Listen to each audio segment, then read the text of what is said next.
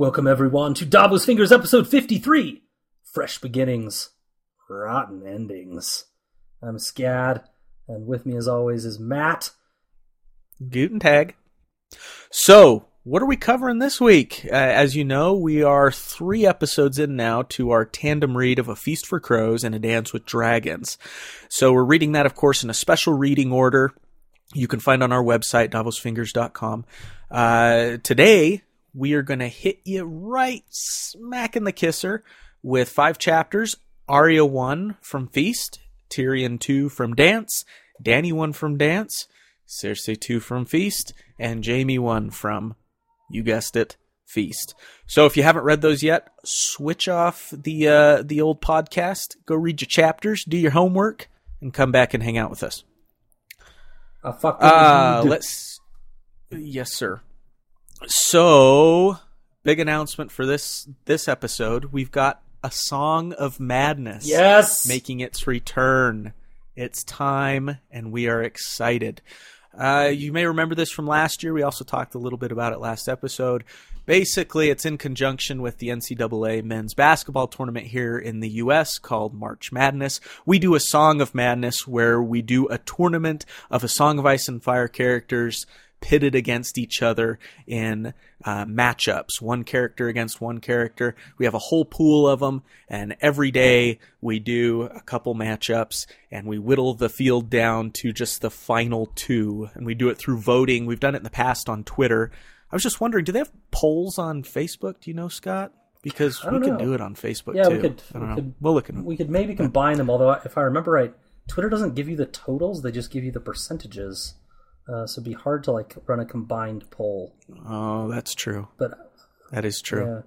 Maybe we just keep it on Twitter. I don't know. We'll see. We'll look into it, guys. Yep. But anyways, last year we ended up with just 2. We had Jaime and Davos. And Scott, do you want to remind us who won? I don't want to remind anyone. The fix was in.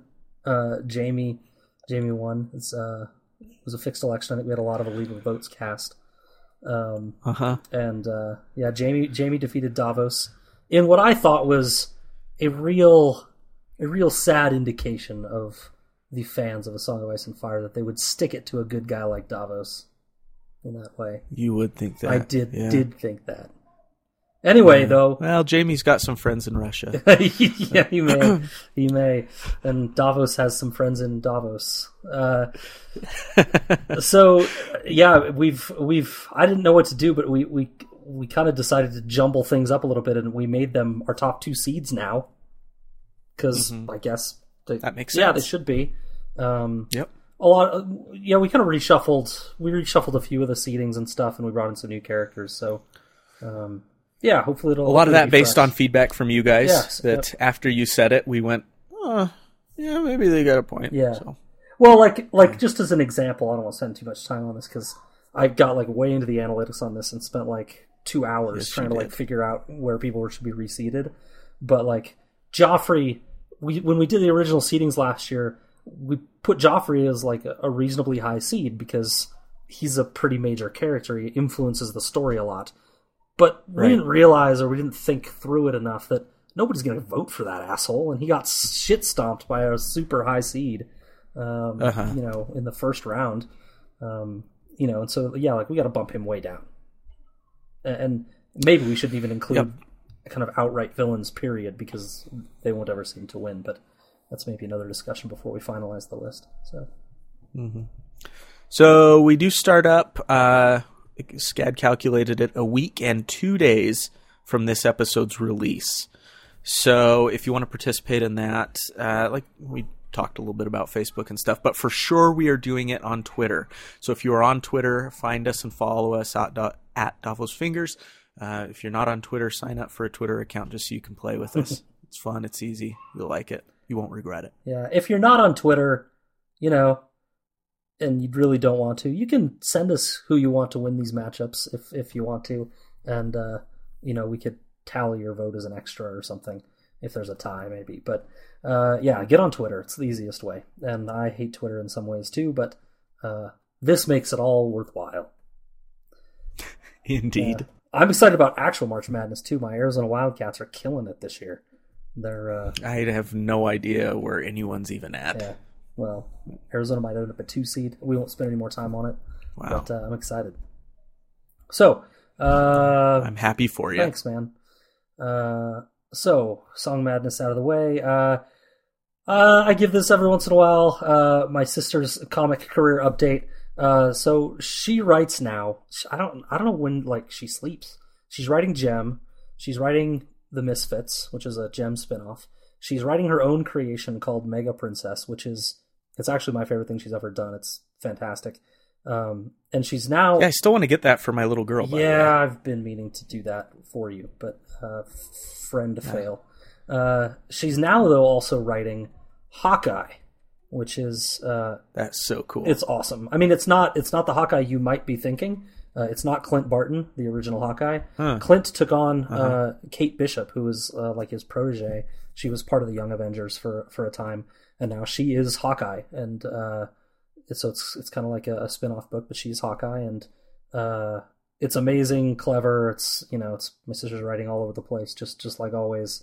And it's a big title for Marvel. It's pretty cool. Just watching her career go. It's pretty awesome. So check it out if you like Hawkeye. It's a fun ride. For real. Remind us of your sister's name. Kelly Thompson. Yep. There you go. That's right. Yeah. Big supporter of the podcast, and we appreciate her. She is. Yeah. Yeah. She won't read the books though. She told me she's a show watcher, and she wants the show to finish before she reads the books. So it's kind of like the anti-Scott. For real. Her loss. Yeah. We got some other fun news. Was it earlier this week or late last week? It was earlier this week. They released... Was it? Yeah, the first photo from the filming of the new Han Solo movie. Yeah. So my second favorite Star Wars character, behind only Wedge. The indomitable Wedge Antilles. So we thought this was cool. It's great.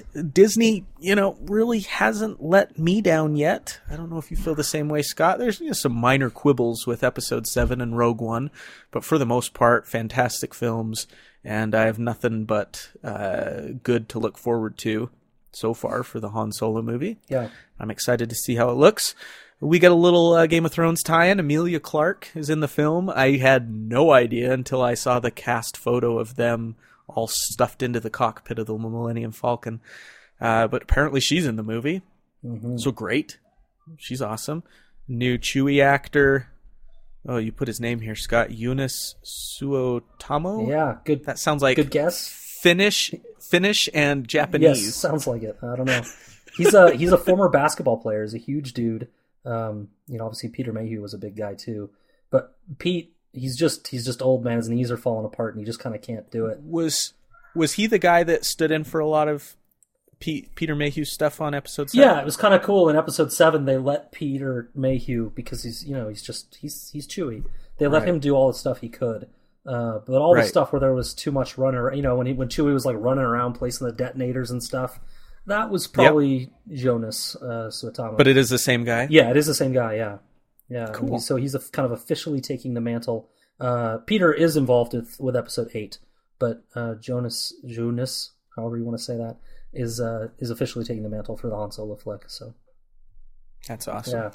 Yeah. We've got a Lando Calrissian, Donald Glover. That's not Danny Glover. No, it's Donald Glover. Danny Glover would definitely be too old for that shit. Woody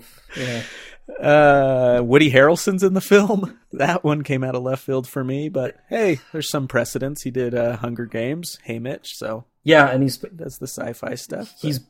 From what I've heard, hopefully we're not spoiling anything for people that don't want to know anything about the film, but he's kind of playing like a Hey Mitch role, is what I heard. It's kind of like a kind of like a little like a disgruntled mentor. A mentor role. I don't know if he's disgruntled or an alcoholic or what, but he's kind of like a mentor role.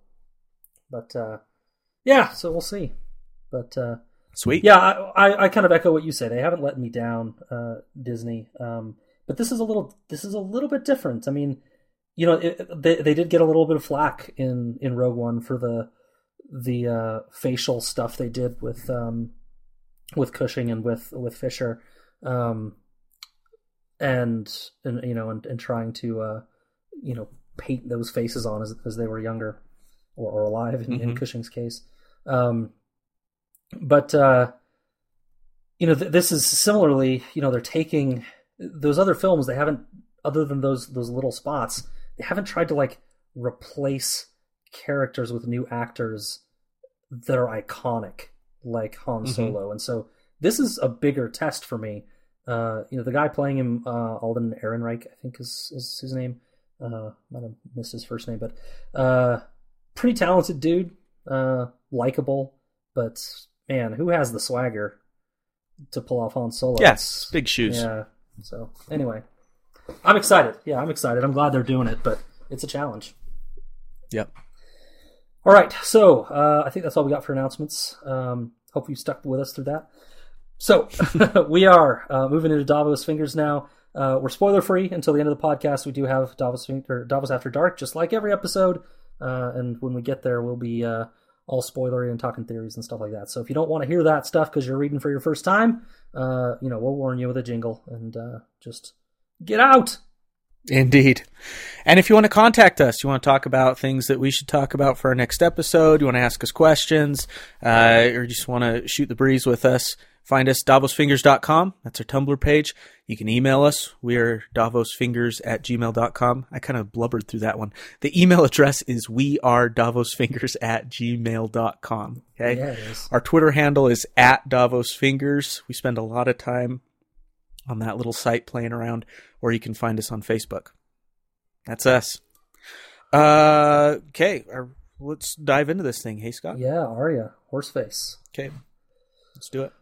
Arya, on the foot, horse face, sticking with the pointy end. Arya, on the foot, horse face, sticking with the pointy end. The Titan's daughter creaks through the night on its way toward Braavos, Arya's new quote-unquote home. Arya clutches to Needle as she reflects on her wayward journey and how she can only rely on herself and no one else. None of her friends have stuck by her. The sea voyage has been largely uneventful, really. Some of the crew shuns her, but some seem eager to gain her favor in some way, giving her gifts and teaching her skills in exchange only for her learning their names. Weird.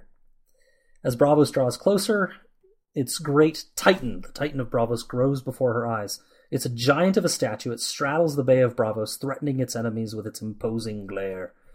They sail closer still, and a blast erupts from the Titan to warn the Braavosi defenses of their coming. Basically, it's a little warning system. Anytime a boat comes, they kind of let them know. They run right under the Titan's legs, and Arya notices numerous arrow slits and murder holes. So it's also not just a warning system, but a defense system as you try to navigate through the rocks under its legs and get dropped hot oil and arrows and stuff. I'm really not doing the Titan justice and kind of the whole approach and how it straddles the land. I would recommend just going and reading the way George has described it. It's some brilliant language that he uses to describe this thing, but it's pretty spread out. So go check it out. So as they approach, Arya notes that the city is flat, but something else about it is odd, and she can't put her finger on it at first. And then it hits her. There are no walls. Every big city she's ever seen had walls around it for defense. Our galleys are our walls, insists her chubby companion and youngest son of the captain, Denyo. And it's true. Too many ships to count as they pass by. They're assembled in the bay, along with Scorpions and Ballista. The Arsenal of Braavos, it's called. And it's pretty impressive.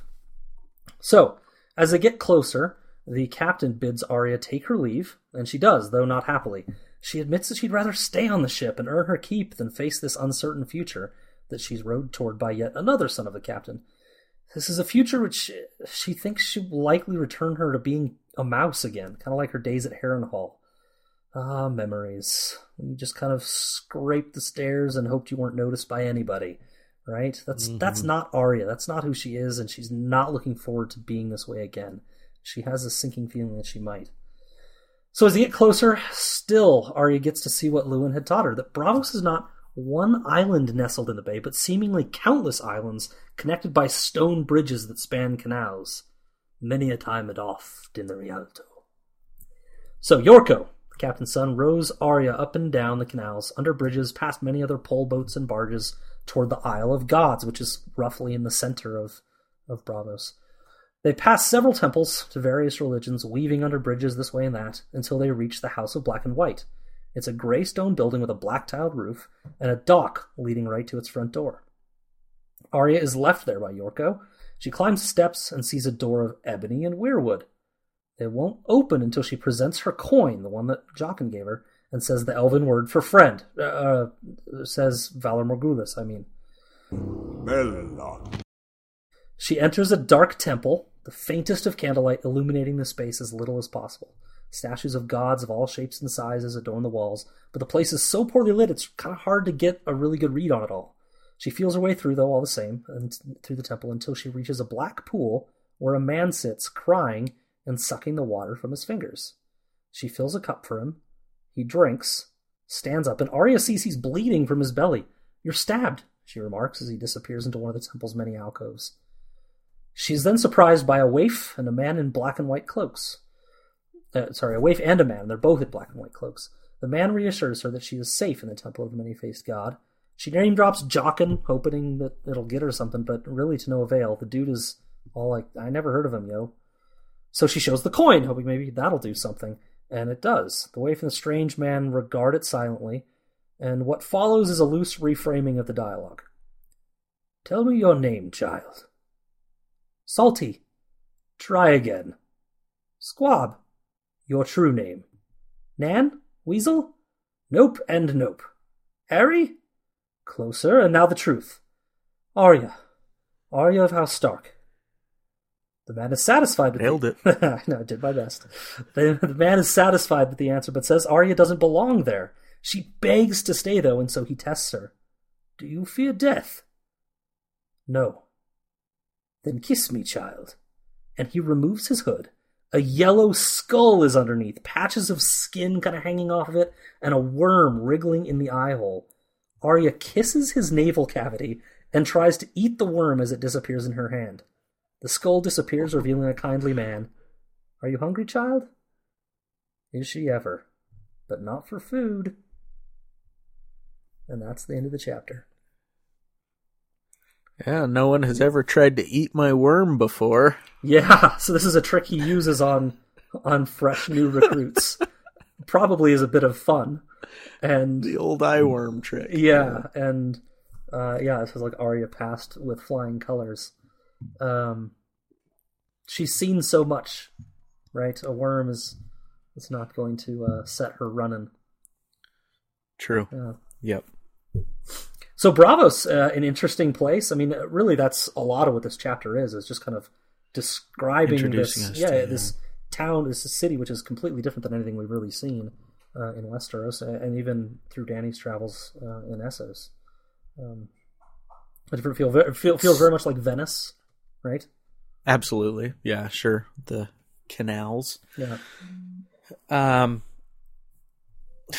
And it sounds kind of like... It sounds like the perfect place.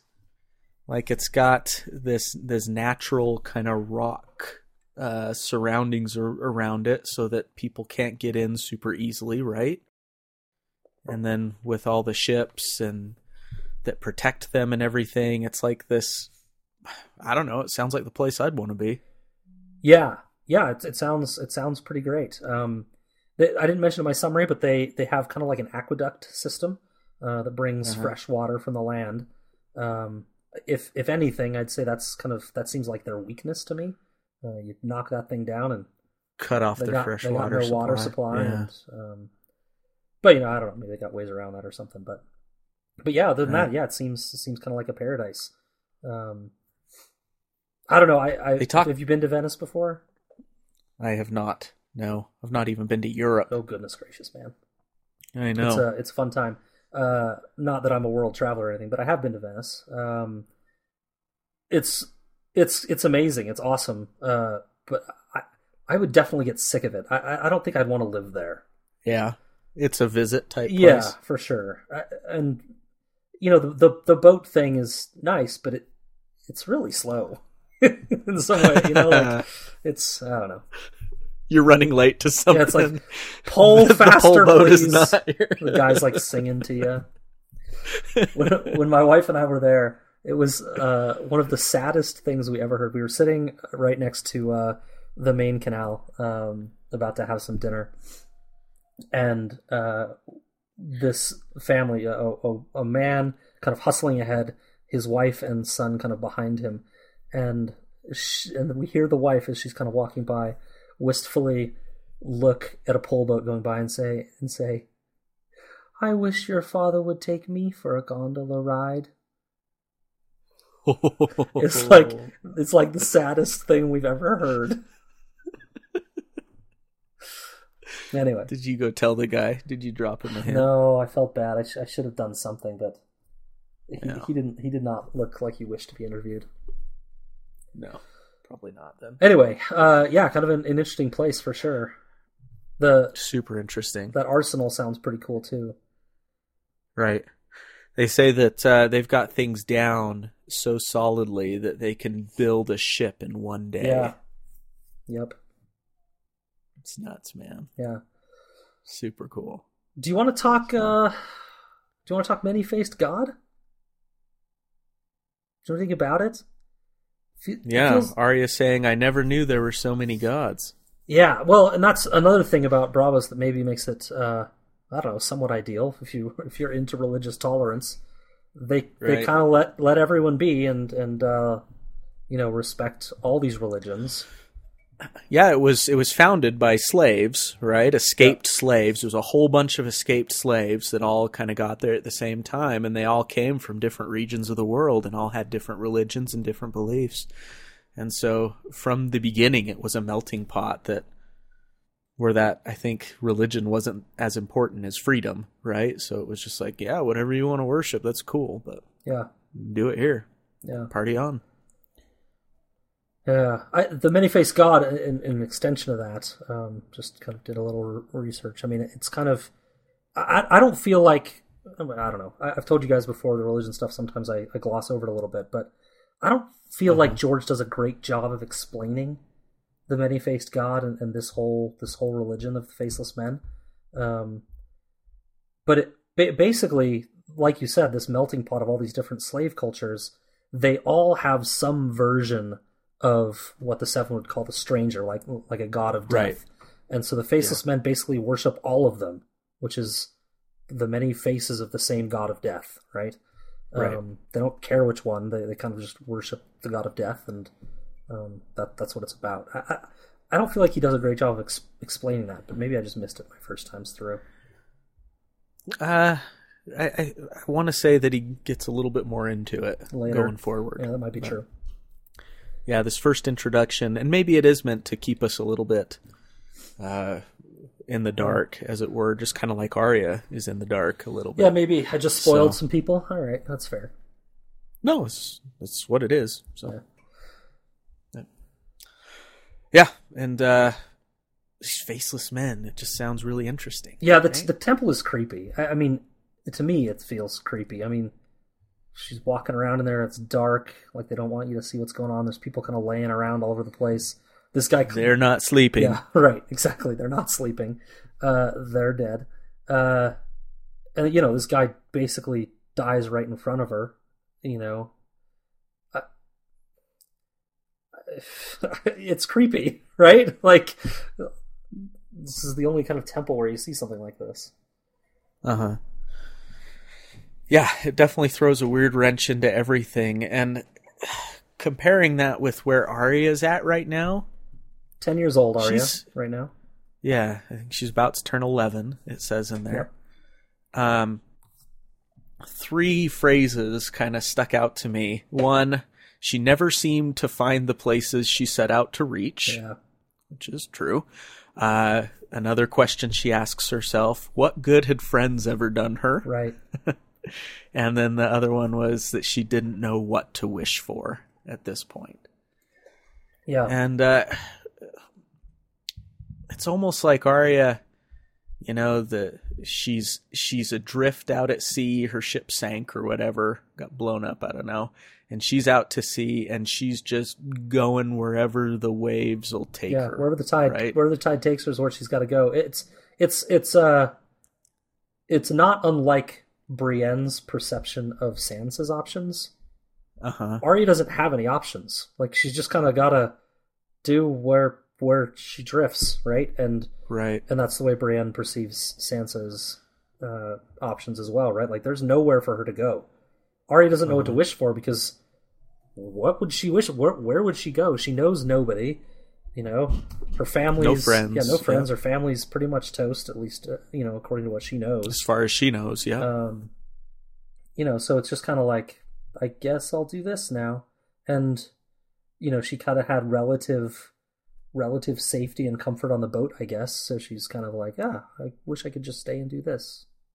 Yeah, this wasn't so bad. Yeah, and you brought up Sansa, and I think that's a good comparison to make, and we might talk more about this later. But in my little metaphor, Sansa, she's on the ship too, and I feel like Sansa maybe grabbed onto some driftwood, and she's like kind of hanging on to the driftwood. It's like she's like hanging in there, just hoping something comes along. She doesn't really know what it is, but she's just kind of hanging in there with Littlefinger, kind of never really quite losing hope that someone might come along and rescue her, give her a chance out or anything. So I feel like she's kind of hanging on to some driftwood out there at sea, just kind of waiting.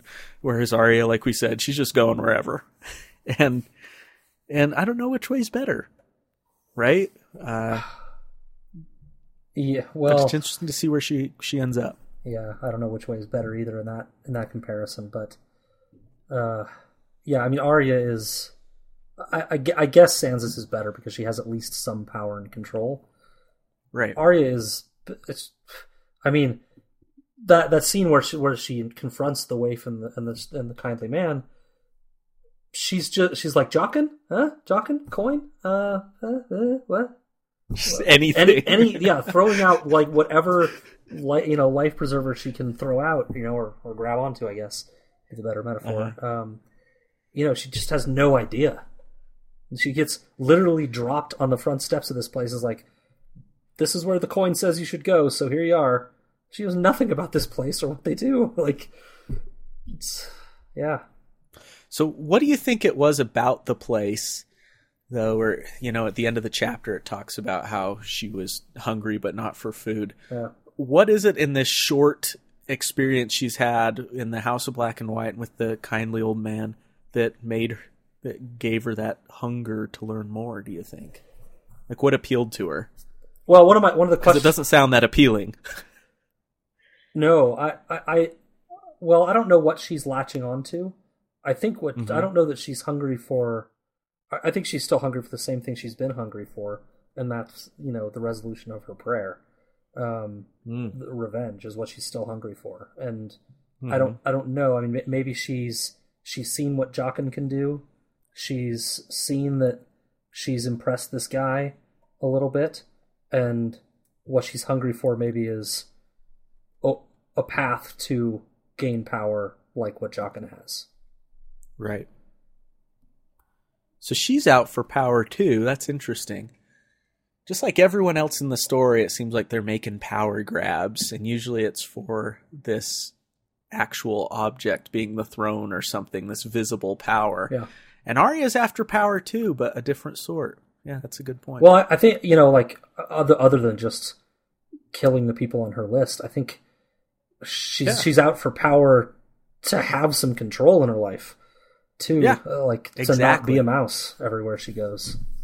Yep. But yep. Yeah. Being Arya has been difficult for her. Yeah. Being these other characters have not been fulfilling for her, like you said, being a mouse. So what can she do? Well, maybe she can be a lot of different things. Maybe she can. That's yeah. Power. Yeah. But if you're a lot of different things, can you remain yourself? Right? Dangerous. The lone wolf dies, but the pack survives. That shows up in this chapter, and it's something that Ned told her in all the way back in the Game of Thrones. And Arya here is proving the reverse, right? Her pack has died. Her family, or at least, all that she knows of, is no longer, and she's the lone wolf, and she's proving that the lone wolf can survive. But she's only able to do it by not being a wolf, right? She's pretending, she's being other things. And how long can she do that and maintain who she is? Which is, to me, that's one of the biggest components of her whole character arc, is that she fiercely holds on to this identity that she has, her sense of family, her sense of herself and her fierceness, her being John's little sister, all these things. And how long can she maintain that if she's continually forced to not be them? Sure. Yep. I mean, agreed. I kind of glossed over it in the summary, but the kindly man makes it very clear that there's no place for Arya, Arya Stark. There's no place for her in this temple. And we don't really get much more than that. But she's not gonna be allowed to be the noble girl Arya Stark here. So party on, Wayne. Yeah, party on, Garth. Yep. I did have a quick Professor Scad. Okay. Colossus of Rhodes. So the Titan of Braavos straddles this bay, and I'm sure everyone, well, I don't know if everyone knows about the Colossus of Rhodes, but it was a big statue, not as big as the Titan here, but there's a lot of misconceptions about the Colossus of Rhodes. It did not straddle the land over the sea like a lot of times is depicted in art, and also Shakespeare himself too wrote in several plays kind of referred to the Colossus. But it's not true. The Colossus was just a statue kind of next to the bay, kind of right there on the edge, but it didn't straddle the land. But also much smaller than Titan, but kind of I think maybe something George lifted a little bit from history. He loves doing that. Yeah. Yep. So very cool. Yep. I didn't even think about the Colossus of Rhodes. And then as soon as you just said it just now, Colossus of Rhodes, I went, oh, yeah, for sure. Yeah. Party on. Party on, Colossus. So this didn't have a whole lot of... it doesn't pertain too much to what's being told in the chapter, but I did have a tiny little epiphany as I was reading it about old Nan. So she's kind of disappeared from the narrative, right? After the sack of Winterfell, we really don't know what's happened to old Nan. And that was clear back in Clash of Kings, right? But Arya still brings her up quite a bit, and I wondered, what is her whole purpose? And then it hit me that Nan is meant to simply represent, I think, that old knowledge or these old legends that she's always talking about haven't died out in the world, that they still exist, and there's still people that know of them and perhaps even believe in them. We don't know if Nan was super convict in these things, or if she was just telling the stories to scare the kids or entertain them or whatever. But nevertheless, she's around to represent that stuff is still present in the world. And then Maester Luwin, who we know is dead, but they were nice foils to each other, right? And that hit me this time through, him representing kind of the new learning, the more pragmatic scientific approach to things. And even though they've both disappeared from the narrative, I like how George continues to use them as foils against each other to show us that contention that exists between, legends and stories and myths and the more scientific approach to things. So again, there's nothing to do with Arya, the House of Black and White, but it was cool to see that just hit me, that exists, and he continues to use that as the story goes forward. Yeah, I love how he uses them too. You said foils. To me, they're almost complements to each other. Different fields, of expertise and views for sure, and they maybe would have butted heads, but to Arya, it's pieces of information from both of them that she needs to grow, right, and to succeed in her wayward journey. And it's interesting to see how she balances what they say, compares and contrasts and stuff. It's kind of cool. But, yeah, and we know Bran does it too, and Probably there's been others that I can't think of, other instances where the other kids have done it, but yeah. All right, cool. Should we move on to Tyrion? Let's move on to Tyrion. Right. That's also you, right? It is me, yes. Better, because I don't have a summary written for it. It's me.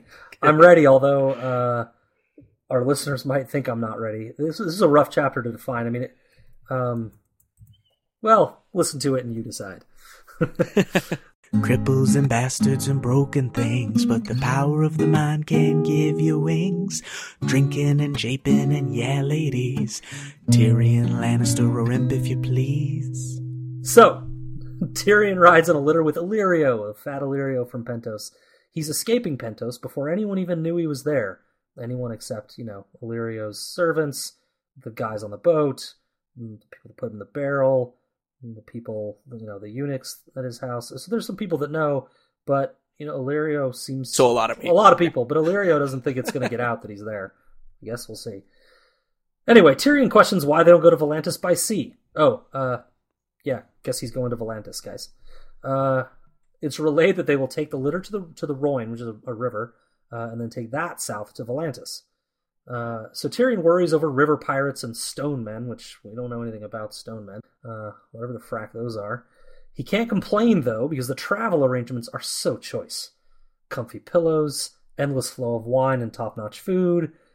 Still, though, the crawling pace eats at Tyrion. They are going so slowly across the landscape, and Tyrion aches to be through with it. However, on the way they chat about no end of shit. So, this is going to be kind of like a list form, so I hope you guys are ready. Illyrio's motivations for trying to seat Dany on the Iron Throne. He implies he's just trying to do some good in his life before he dies. But when pressed, he admits that he was promised that by Viserys that he might be Master of Coin and have his choice of castles, including perhaps Casterly Rock. They talk about Dany and kind of what kind of dragon she is. Tyrion's curious, what is she an Aerys or an Ares, or is she a Rhaegar? And it's kind of said that she's got the blood of Aegon the dragon. Lovely, no longer frightened. She's reborn in blood and fire, and she's a true conquering Targaryen in Illyrio's opinion. They also talk about the plan, roughly, for Tyrion and Griff, whom we haven't met, to supply a Dany weakened by her journey with fresh, smiling forces and help her take the throne in Westeros. We also get a little bit about Illyrio and Varys' history. They were young in Pentos together. They became partners in crime. Varys was a thief and Illyrio the strong arm. And then they started trading in secrets rather than just stolen goods with Varys' mice, kind of like the little birds in King's Landing. Their legends grew, and Illyrio married a prince's daughter, and Varys was brought across the Narrow Sea to be Aerys, Master of Whispers. So, more drinking, more eating, more sleeping. They wake up. Illyrio hints at Tyrion's role as the trains roll on to be a clever advisor to Dany. She has need of such. She doesn't have too many men that know Westeros, that know the political climate, all that kind of thing. And he believes that Tyrion can be of value to her. More drinking, more pissing, more traveling, more thoughts of his murdered father, more talking. By now, Dany will have left Meereen with her host, Illyrio says. They also talk about Griff. He's a Westerosi sellsword, whom Illyrio would trust with his life. Interesting. They talk about the Golden Company, which is a sellsword company. They await Dany. They've broken their current contract to wait for Dany, and Illyrio indicates that some contracts are written in ink and some in blood. We'll get more of that. So we get actually a little bit of history on the Golden Company from Tyrion's Bank of St. Brain. So this isn't stuff that Illyrio is sharing with Tyrion. This is stuff just Tyrion knows about the Golden Company. Basically, it was formed by Bittersteel, who was a bastard son of one of the Aegon kings, and a survivor of the Blackfyre Rebellion. He formed the Golden Company with a bunch of other exiles. They were exiled along with him after the Blackfyre Rebellion, and they're kind of all Blackfyre sympathizers. So he kind of forms this company to keep them together. They have a history with Westeros, and some want nothing more than just to get back home. So, more drinking, more sleeping, more eating, and more stories. Tyrion wanted to be High Septon before he fell in love. Did you know that, Matt? You bet I did. Nope. Nope. Basically, the foul-mouthed, disrespectful of religion, disrespectful of virtually everything, apparently studied really hard as a youth to try to be the High Septon before he fell in love and was corrupted by all the carnal desires that men have. We learned a little bit more about Illyrio, his second wife, named Sarah. She was a whore that Illyrio fell in love with and married. She died with 2,000 others of the Grey Death. He keeps her stone hands still by his bed. Creepy. New nominee for Slightly Romantic but Still Creeper award. Really creepy. The Free Cities choose to pay off the Dothraki rather than fight them off, which Tyrion thinks is a bad strategy, that eventually they'll just ask for more and more. And they talk about a character, young Griff, who is obviously attached to the other Griff we've mentioned. Never was there a nobler lad, Illyrio says. So drinking, sleeping, etc., more of all that, and then the chapter comes to a close with Tyrion thinking again of his first time with Shae, then again of his first time, I mean sexually, guys, with Tysha, and then finally of his father's murder at his own hands. Then he willfully embraces sleep to get away from all of these memories. And that's it. So it's kind of nothing happens in this chapter. No. It's just kind of like, let's spoon feed you stories and history and information that you might need. A fun chapter. Gurm starts to do. He starts to do in spades in these two books, right? Yes, yeah, a lot. Is so much action in Storm of Swords and even in Yeah. Clash of Kings, and this is where he really starts to fill us in on some of the history. And for a first-time reader, it might be a little slow for you, especially just coming off of Storm of Swords. But man, on rereads, isn't it fascinating? It's so good. It is, and it's something. Yeah, I mean, if you're on your first read, just read it carefully. I mean, when it comes to the Right. time where you're thinking of theories and thinking of stuff that you'll get to later, there are nuggets in here that are important. So, read it carefully. It's also just a lot of really cool stuff. I mean, how long have we been wondering about who the hell Varys is? And we get some nuggets on that. Yep. He's a sly little fella. Yeah, indeed. Yeah. So, I don't know. So many things we could talk about. How about the Golden Company? Okay. So The Sellswords. the Sellswords, yeah. They're Blackfires or Blackfire sympathizers. The male Blackfire line is has been quenched in the Battle of the Ninepenny Kings, correct? Yep. But they're still kind of tied to that whole culture of kind of wanting to go back home to Westeros, but not feeling like they belong, kind of against the Targaryens. But now Illyrio thinks that they might be for Targaryens? For the Targaryens, yeah. We remember Dany's a pure-blood Targaryen. Pure right? blood, yeah. Straight up Targ. Yeah. So the line in there is some contracts are written ink and some in blood. He's using that kind of an explanation as why they'd be willing to break their contract. The Golden Company is renowned for being the best company. They don't chuck tail and run. They honor their contracts. They fight for what they've agreed to fight for. And so the fact that they're breaking a contract is a big deal. And Illyrio is explaining that away by saying there are more important things than ink, and blood is one of them. The interesting thing about crazy. Yeah. It's crazy. Well, it's crazier because this is the blood. The Targaryen blood is the blood they're trying to spill before they got exiled, and This so was mortal enemies. Yep. yeah. But it's kind of like like the older brother thing, where like the older brother will pick on the younger brother, but the older brother doesn't let anybody else pick on the younger brother. In the end, yep, you better believe that if he runs into someone picking on him at the playground or something, that kid's dead. Right. And so it's kind of like maybe these Blackfire sympathizers are like, well, yeah, the Targaryens sucked, but they're better than the Lannisters. But we don't have any Blackfires Right, left as far as they know. Exactly. So we can help her or not. Yeah. Right. So I don't know. Interesting. Interesting. I guess it would be interesting to see how loyal to her they are.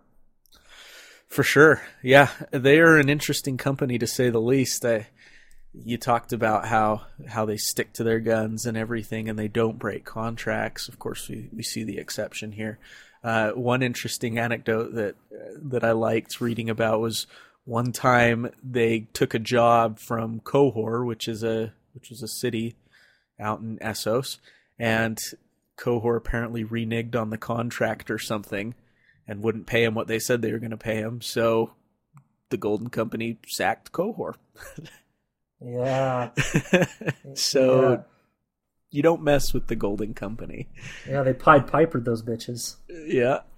And if they're going to walk away from a contract, it sounds like this is like one of the first times they've done it, probably not too many people are going to say anything to them, you know? Well, I mean, I think what they think is maybe our cell sorting days are over. We're going home. You know, it's time to go home. Yep, Chewie, we're home. You know, we're home. So this is maybe. Ironically, they're known for never breaking their contract when maybe the last contract they had is the one they're going to break, right? Mm-hmm. To go home and they won't have another one. Yeah, talk about going out on top. Yeah. Maybe not.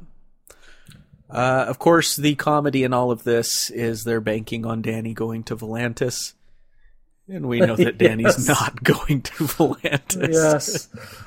She'll have left Meereen by now. Nope.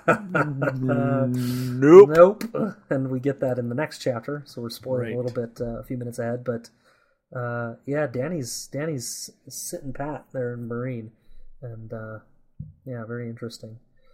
A long journey. I don't know if we want to do a whole Saken Sus Mapas for Volantis, but it's pretty far away. I mean, they're going to take a long river journey down the Rhoyne to get there, and so it's a ways.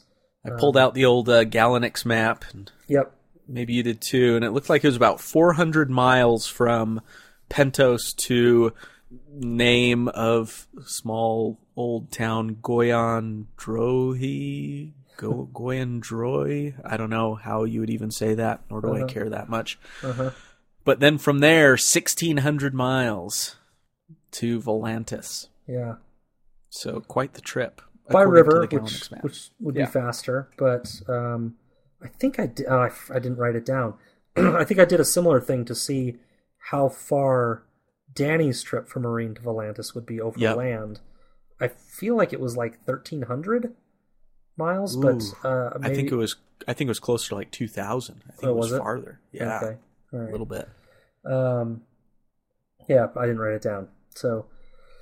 Anyway, so Volantis there, kind of at the very southern tip of Essos, trading city there. Not little, big city. Yep. How about there's a bit in there I didn't cover it really in my summary, but she's talking about Dany, or Illyrio's talking about Dany. He says Viserys basically tried to sneak. I don't think we've heard this before. Tried to sneak in to Dany's room the night before she was Viserys going to be married to Khal Drogo. What a creeper! If he hadn't died so young, we'd have a real competition between he and Baelish for the Creeper Award. Anyway, he indicates that Viserys might have undone years of planning if he had been able to get in. And it doesn't really line up to me with what he said earlier. He indicates that he kind of threw it away, and Tyrion was asking about it. He kind of threw it. He's like, well, originally I didn't think she'd survive long at all with these horse lords. So what years of planning would Viserys have been undoing if he really just thought she was going to die right away with the horse lords? Right. Well, now I'm trying to remember back to Game of Thrones. Was part of Drogo's wanting Dany contingent on her being a virgin? Yes, I'm sure. Yeah, I'm sure. Yeah. Okay. So that, of course, would have been messed up. So along the lines of Viserys would have wrecked it for himself. Undone years of planning that they tried to prop Viserys up with these armies from the Dothraki. Yeah. But in the end, all those years of planning were undone anyway. They were undone. Yeah. So they were. He's just kind of ruining it like, I might have undone years of planning. Well, those years of planning were undone anyway. Yep. With Viserys' golden crown. Anyway, what a winning kid. What a good kid. Yeah. But of course, you think about it, he's a creeper, but he's also a Targaryen. And he is. That's just kind of what they do. I'm not excusing it, but they marry their sisters. So. Yeah, right. Doesn't make it less creepy. To me. Illyrio talks a lot. Do you think he does it on purpose? I think he has to. You might not think so, but when you hear the story about he and Varys in Pentos and growing up and kind of taking the city by storm, I think he's clever. I think he knows his way around. I don't think he's laying all this information out there, accidentally or without purpose. Right. Well, you don't think he'd get to where he is today from where he was. Right. With having loose lips, right? I agree with you. He's clever. Yeah. He seems calculated. Yeah, it's hard to project why he would tell Tyrion half of this stuff. Right. It's weird. Yeah. But yeah, I'm going with there's probably a reason, and we just don't know it. He just wants someone to talk to, man. Yeah, maybe he's bored. Tyrion's got that face that anyone can trust. Yeah. And he just opens up to him. Yeah, that face just begs to hear your secrets. He's such a willing listener and so supportive. He's just the perfect friend, Tyrion is. Just ask Bronn. Yes, right. Bronn's still counting his gold from that venture. Yes, he is. I don't know. Do you have much else? It's kind of weird. We right after I finished the summary, we talked about how rich these chapters are with information, but I don't have a ton more to say about it. You? No, it feels like it's setting us up. It's definitely setting the stage for something. Yeah. Gurm's just not going to spit history at us, I think, to have it all go to waste, page-wise. So I don't have much more. We get an echo of what Cersei said about her dad in this chapter. Tyrion saying, "Are you down in some hell, father? A nice cold hell where you can look up and see me. Help restore Mad Ares' daughter to the Iron Throne." Yeah, he's still interesting. He's still really hung up on that. Yeah, I mean it's not going away anytime soon. But I almost feel like, and maybe this is Illyrio's reasoning for doing all this stuff, or for saying all this stuff, is he's just trying to get Tyrion's head space away from all that stuff that just happened. Move on to this new stuff, Targaryens and Essos and all this other knowledge that you need. Focus on that. Yeah, and what's funny though is but for the purpose of personal revenge still. Like he says in the chapter, with fire and sword, returning to Westeros with fire and sword, it was the kind of homecoming that Tyrion wished for as well. Yeah. Focus, right? Tyrion, focus. Yeah. He's like, yeah, Targaryens, that could be good because it could help me get revenge. Yeah. And kill more people. Yeah. I mean, he has that whole dream, right? Where he's coming home in a tidal wave of blood, right? Yes, hills are as red as blood. He kills his dad. He kills Jaime. It's quite violent. I have a sad confession to make. The first time I read this, I mean, on this read through for this podcast, he's talking. In that dream, he talks about how he has a second head. That he's got two heads, right, in this dream. You thought it was his wiener. I did. He says he woke up right before he woke up. His second head was weeping, and I was like, "Wet dream." What did he? Yeah, is he coming at the thought of murdering his family? Did he orgasm from the thought of murdering his family? I thought that, and then I was like, "Oh no, he's just talking about his. He's still in the dream." Yeah, I'm a little embarrassed that I thought that. I'm embarrassed for you, and also never been prouder. Yeah, embarrassed, and also Tyrion's kind of in that place where it might be true. All right.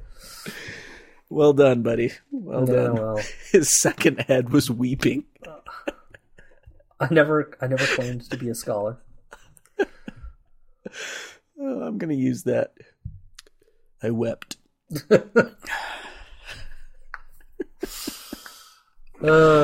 Too many jokes. All right. Shall we move on? You have anything else? Go to Danny. Yeah. Yeah. All right. Unfortunately, now you all have to weather a chapter summary from me. So I think they're begging for it by now. Well, whatever. Silver hair and purple eyes, always on the go. Kicking it with the Dragon Kids and Jory the Andal. She know just where she gotta go and won't be tarrying. Look out, Westeros, here comes the nearest Targaryen.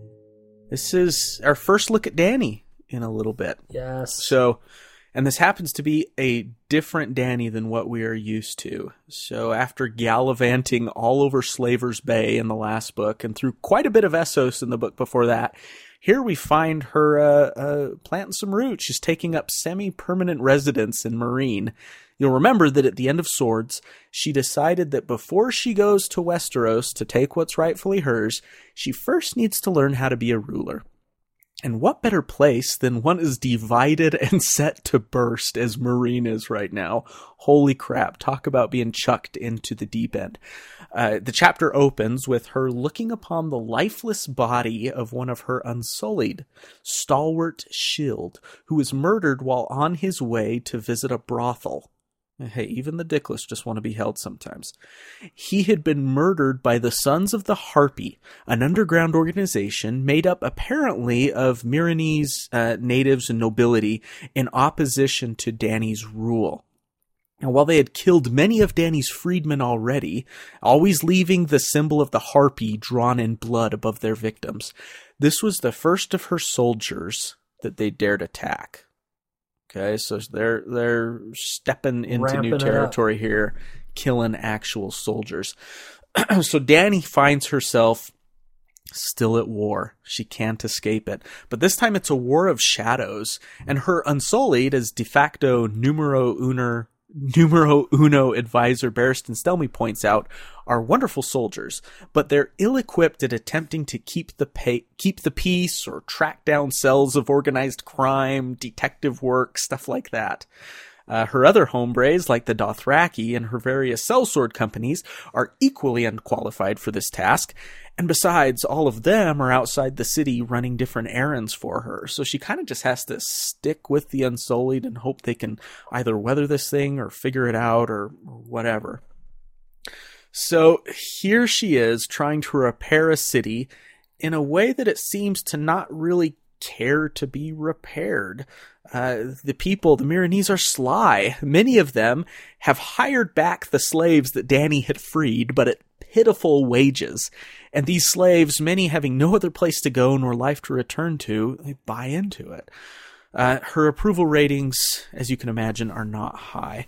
But she knows that to rule Meereen, she has to win the Meereenese.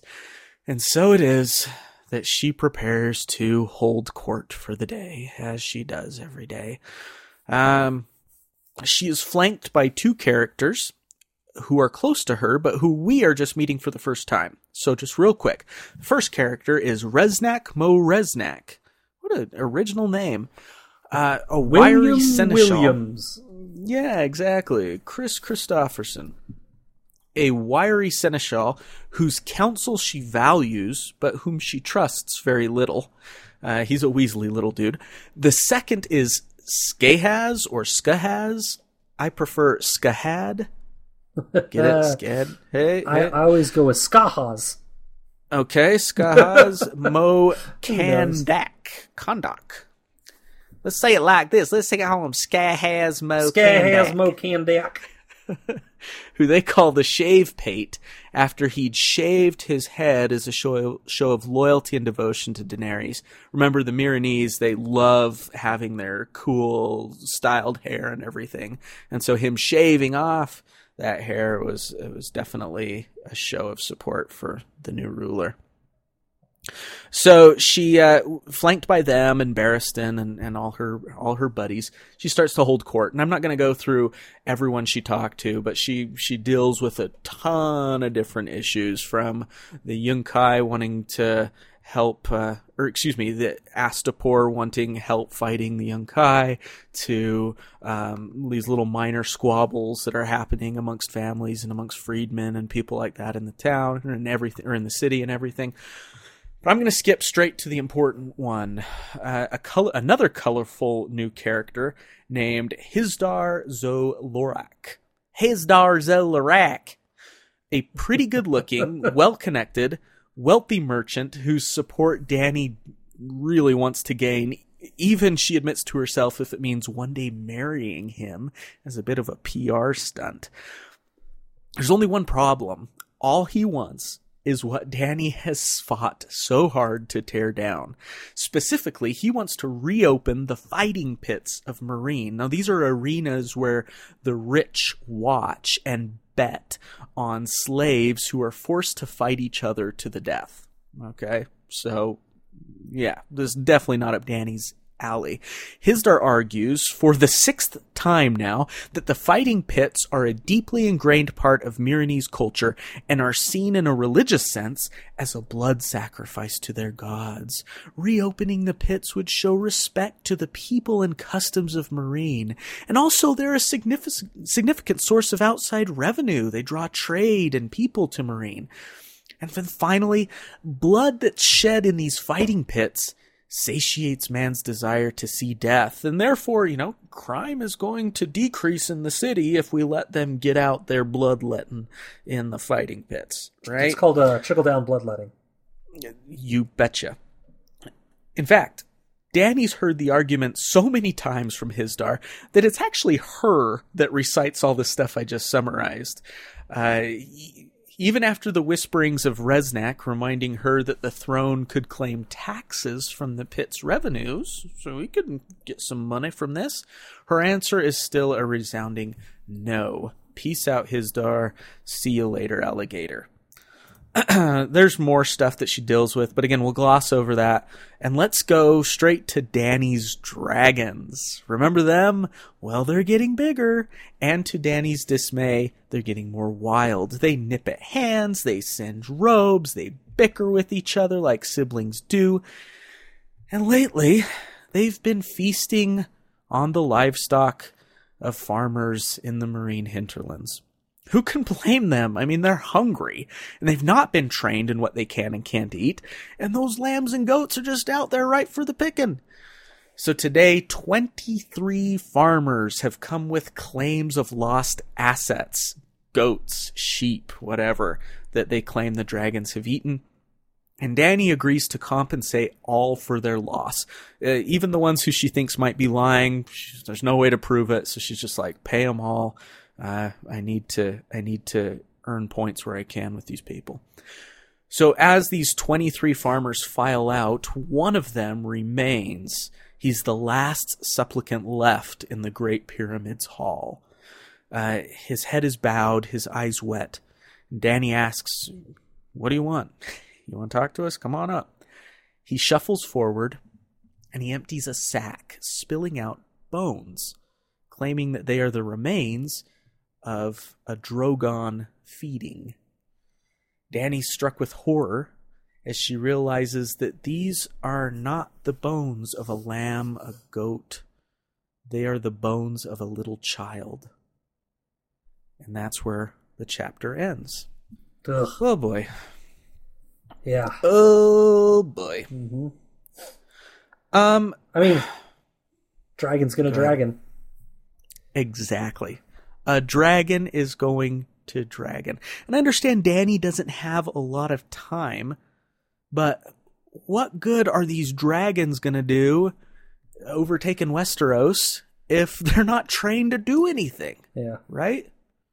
They're just these little free-range kids. And if you're a free-range parent, I'm not trying to say you're wrong, but these are fire. You're wrong if your kids, by being free-range, are going to murder other children. Are going to eat kids. Yeah. I mean, there are lines, and then there are lines. Yeah, I mean, she's got. We've talked about this on the cast before. Just that she maybe isn't spending the time with her children, her dragons, that she should. I think we've spent some time talking about that before, but now it's become a negligence and a risk to society, right? That she's not doing what she needs to do, and I'm not saying it's easy. She's got this whole murdering city to run, but man, this is it's a big deal. You got to carve out some time, Dany. You just got to do it. And stick to it, buddy. Yeah. Yeah, I mean, at the same time, it's like, I mean, the kid for sure. Yeah, I'm not running a city. Well, yes, true. I mean, the kid is obviously horrible, but the sheep, I kind of agree with her attitude. It's like, they do have to eat. Right. I'm just paying for their buffet because they need to grow. I need them to grow. It's like when you're grocery shopping with your kid who's hungry, so you get them something off the shelf and you open it up, but you keep the wrapper and pay for it at the checkout line. Right. I mean, yeah. I mean, she has no plan really to feed them. So what did she think was going to happen? Right. But the kid thing it's heartbreaking. Yep. And it's one of those things you're like, oh, I don't even want to, just thinking about the next chapter that we're inevitably going to probably hear more of the story and how heartbreaking that's going to be. Yeah. Yeah. So, yeah, I'm with you. I mean, she's carve out time. She's got to get them to a hunting ground or something. They're apex predators, right? Yeah. They're going to eat meat. Dragon's going to dragon. Yeah. Yeah. You know who could untangle the mystery of the murders? Oh, Tyrion. Tell me. We were just talking in the previous chapter about a clever counselor. About Tyrion's role and how he could provide her clever counsel, and he'd be perfect at this. He did this in King's Landing, running around, trying to, figure out who was pushing what buttons. He'd be perfect at doing this. Right. You're absolutely right, and it's exactly what she's missing. Part of the theme that I caught in this chapter is an old radio hit from 2000, it was probably like 2006 or so. Wow, when you say 10 hit, years ago. When you say hit, my brain is like, how bad is this song going to be? This is one that was a top 40 radio hit, and I actually liked it. A lot of them I don't like, but this is a good song, and it stood the test of time. It's by The Fray, Over My Head. Everyone knows I'm in over my head, over my head. Remember that song?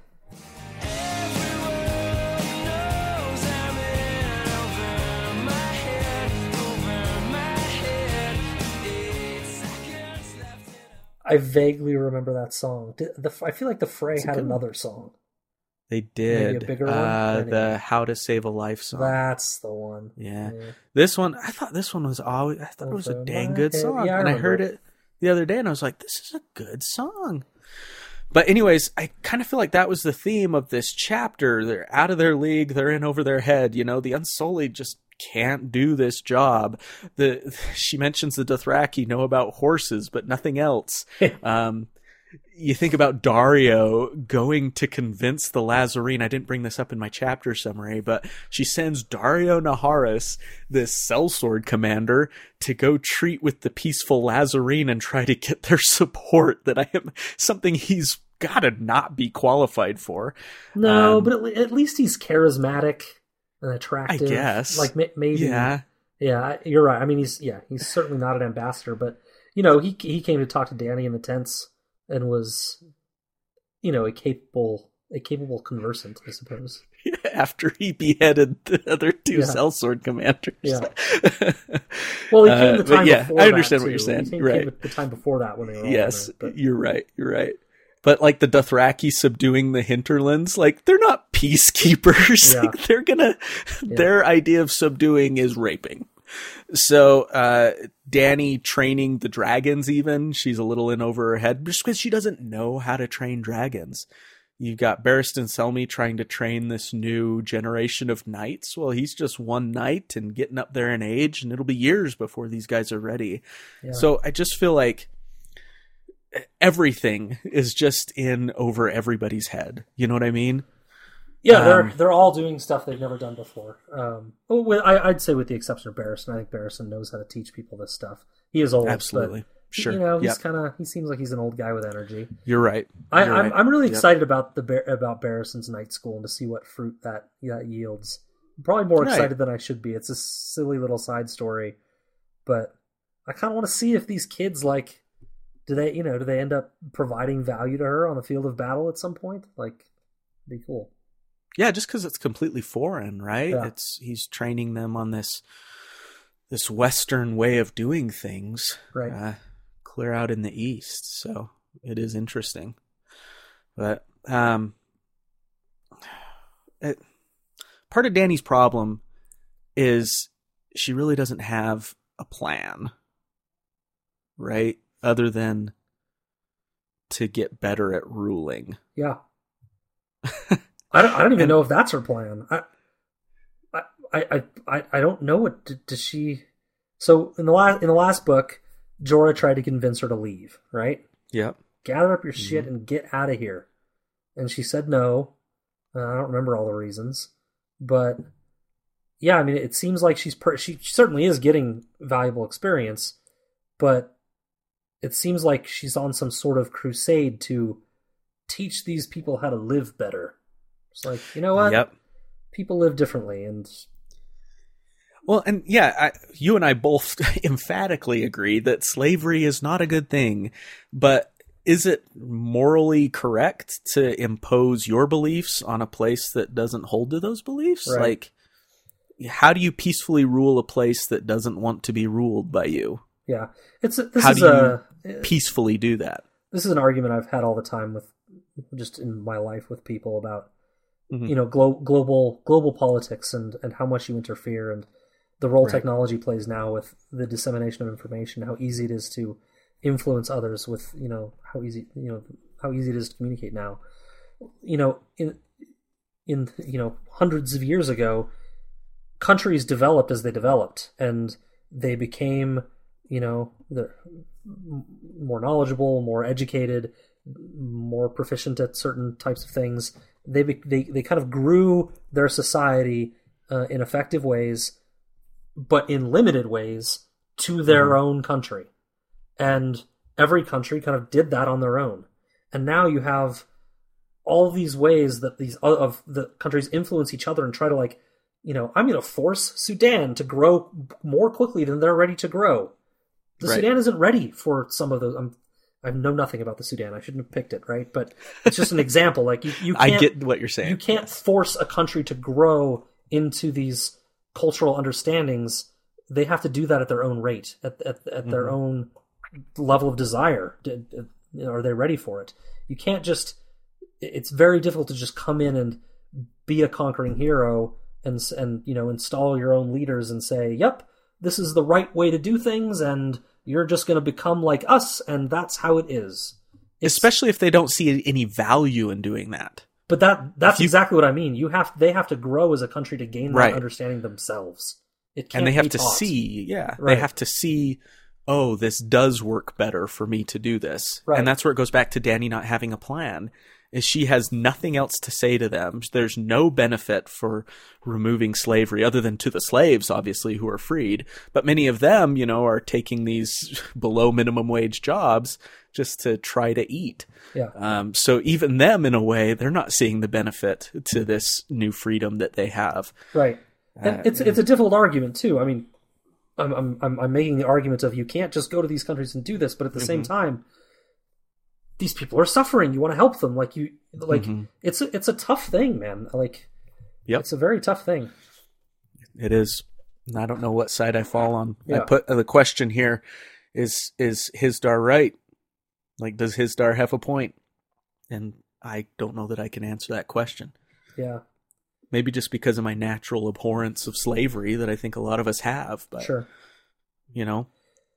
Yeah, it's not a black and white issue.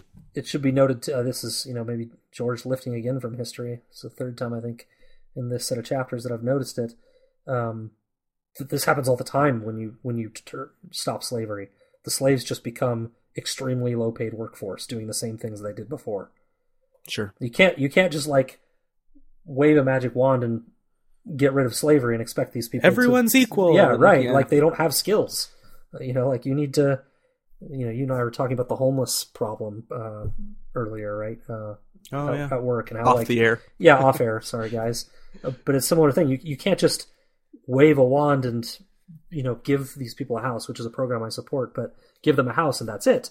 They need education. They need programs. They need in some cases addiction recovery. They need medical help. Like, there's all sorts of other problems wrapped up in slavery and. By comparison, wrapped up in homelessness. You can't just solve the problem by waving the wand and getting rid of slavery. Yep. There's a lot of work that goes into it. And that's the crux of everything she's dealing with here, right? She's trying to change culture very quickly, very forcefully, but still under the guise of peace. Right. And I'm not saying she's misguided or she shouldn't do it, but she should understand why there's pushback, right? Mm-hmm. Yep. It's interesting how, everyone wants the throne in Game of Thrones, and George gives us a pretty poignant look at how bad that can kind of suck sometimes. Everybody wants it. Got to have cheeks of iron. Cheeks of Danny iron. Says. Yeah. Well, and she's just sitting on a stone bench. Which, I don't know, that might be more comfortable than the actual throne she's questing after. But Iron Throne, yeah. Very good. Yeah, a lot of interesting thoughts coming from this chapter. Yeah. Yeah, the poor Unsullied guy. Oh, I didn't go into the mode of, or the shape and condition that his body was left in. Yeah. But they cut open his cheeks, right, to kind of widen his mouth so that they could shove, was it goat genitalia? Yeah, goat dong.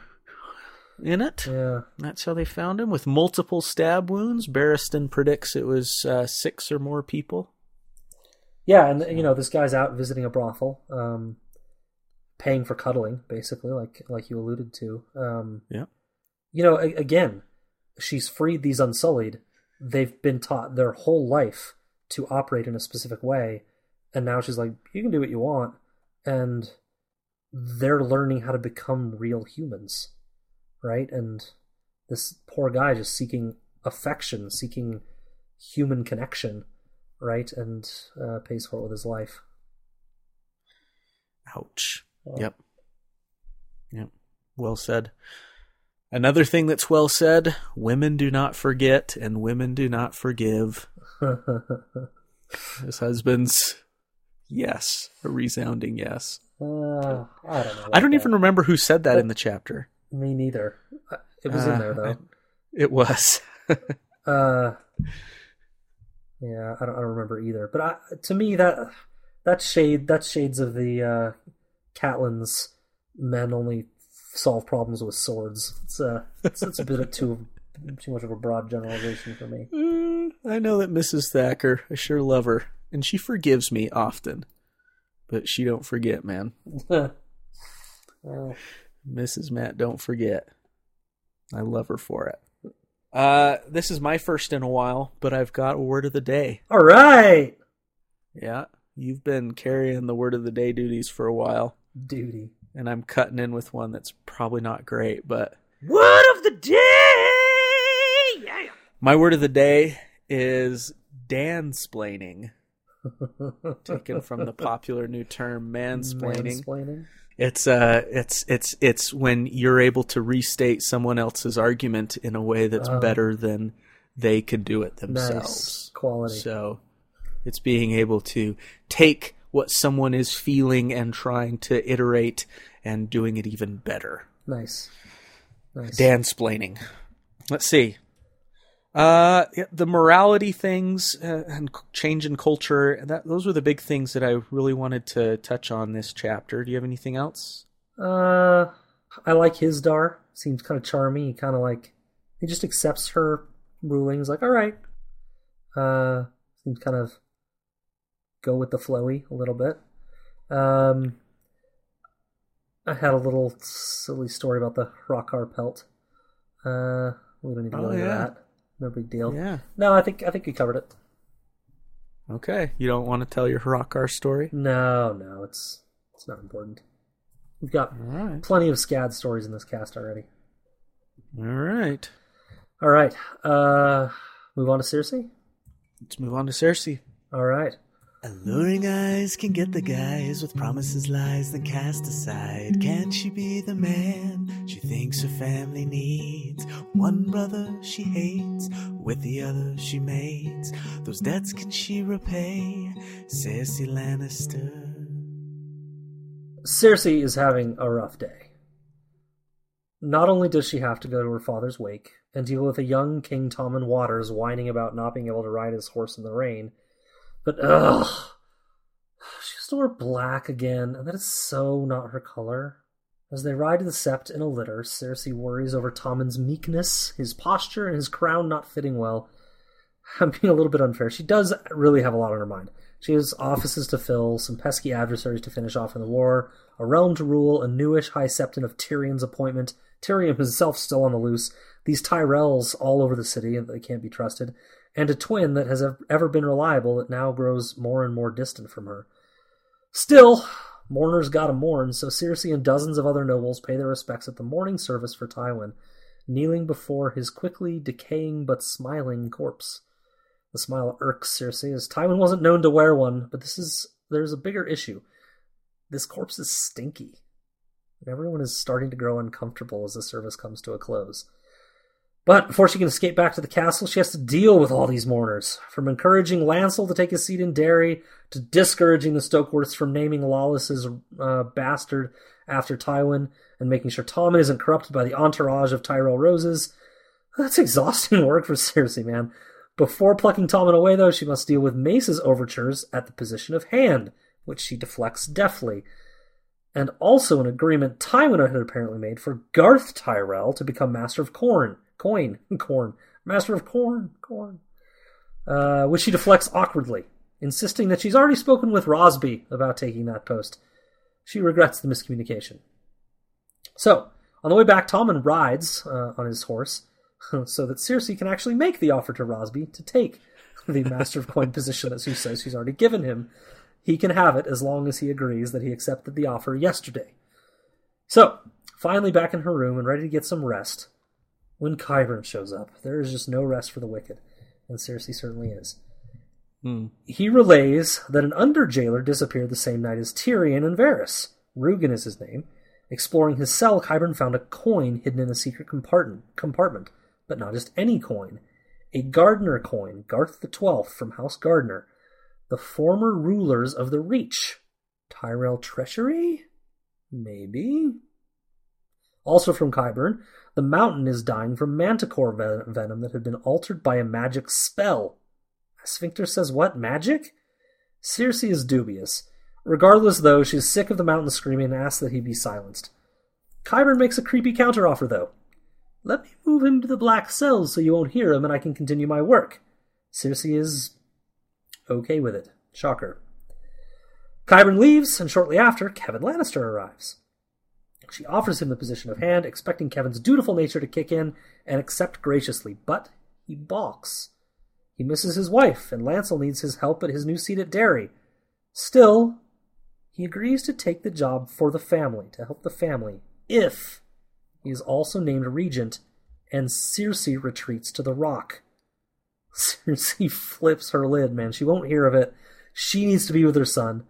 But Kevan knows Tywin's thoughts before he died.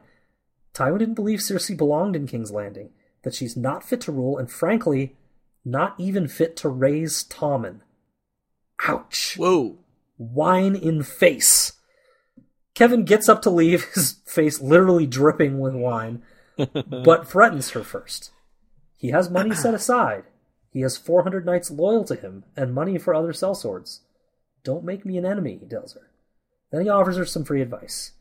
Name me Castellan of the Rock if you won't leave, and pick Mathis Rowan and Randall Tarley for hand. Or Randall Tarley for hand, either one of them. Mace can't feel slighted if she chooses one of his bannermen.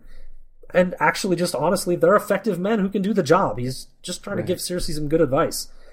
But once more, she takes the time to jab at him instead, trying to inflict on his guilt. You would abandon Tommen?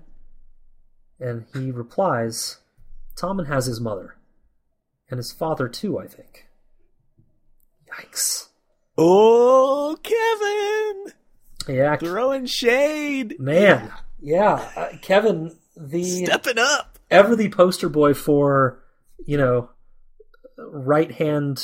silent right-hand man that just does what he's told. Kind of stepping into the power vacuum that Tywin has left and really stepping up for his family to kind of be the voice of reason that he thinks Tywin would have been with where they are. So yeah, pretty interesting. But doing it in kind of an un-Lannister way, right? Where Cersei's just lusting for personal power, anything that she can get. He's like, dude, I'm tired. Like, I want to see my family. I want to help get my son's house ready. Like, I think of my dad who came over and helped us paint our house and everything when we bought it. He just wants to go help Lancel get his new castle in order, Yeah. Like, he kind of just wants to be a husband and a father. Right. While still helping House Lannister. And he's even like, you know what? I don't even have to be the hand. Name these guys hand. But do this right. Right? We got a lot of things to fix. Do this right. Yeah. And I think Kevin came out of this chapter looking really good. Yeah, other than the fact that he's soaked with wine. Yeah. I agree. I mean, you kind of get notes in the previous books about Kevin that he's no dullard, but he clearly is just following Tywin's lead. What's the line that Tyrion thinks about him that Kevin never had a thought that Tywin didn't have first? Yeah, or something. Yeah.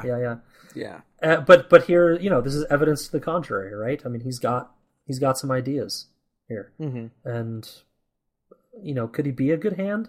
I don't know. I kind of feel like Cersei was picking him because she felt she could control him, but clearly he's not in for that game. He's like, nope. I'm not even going to let you try to control me. If I take this job, you're out of here.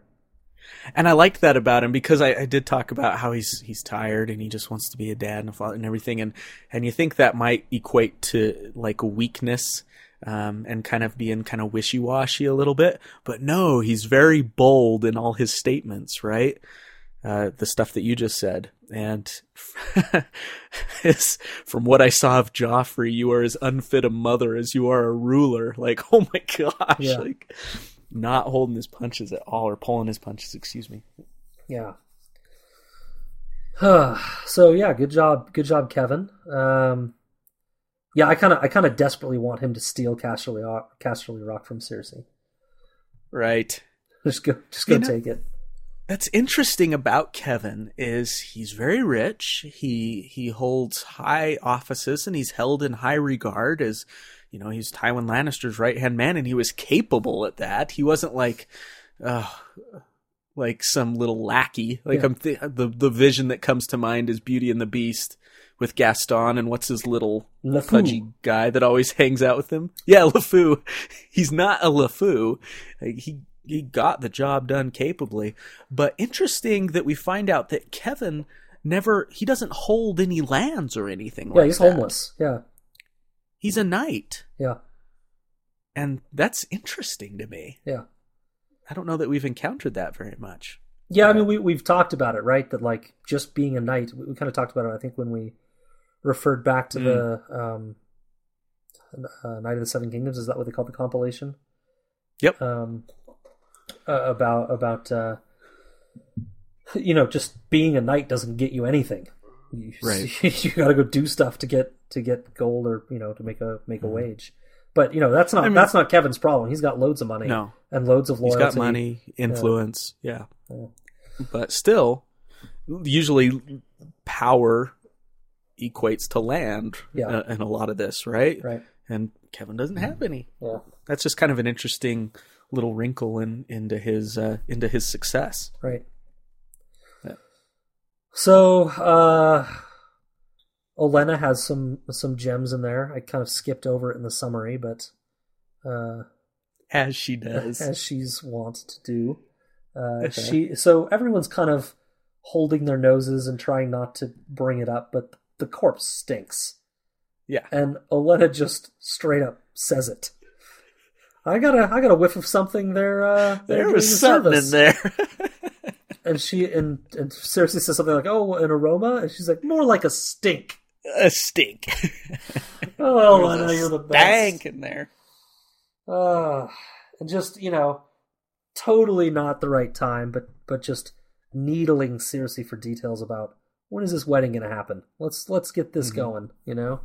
Just like totally the wrong time and place for it. Yep. But she knows. She knows that Cersei doesn't want it, and and she probably wants to get in there and actually do it publicly, like where they were. Yeah, right. She wants other people to hear it. Yeah.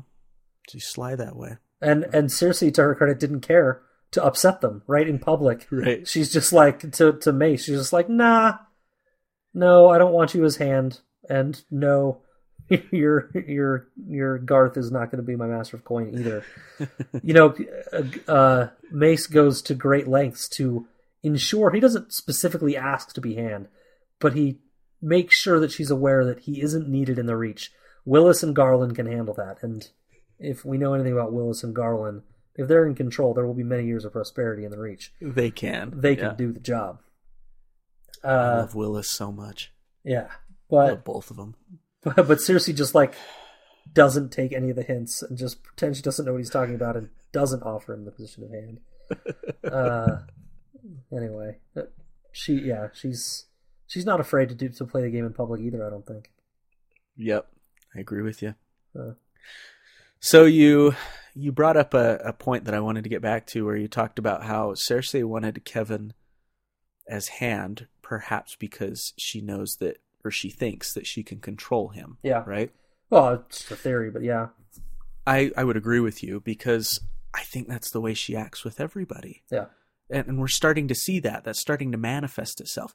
Even with Jaime. She wants Jaime to do things because she thinks she can control Jaime. Yeah. It's the same thing with her freaking kids, because she can control them. It's really heartbreaking to see it, how she treats her kids as assets. Yeah. And I'll get to a greater point about that in a second. But, Tommen can't get sick, she says. Why?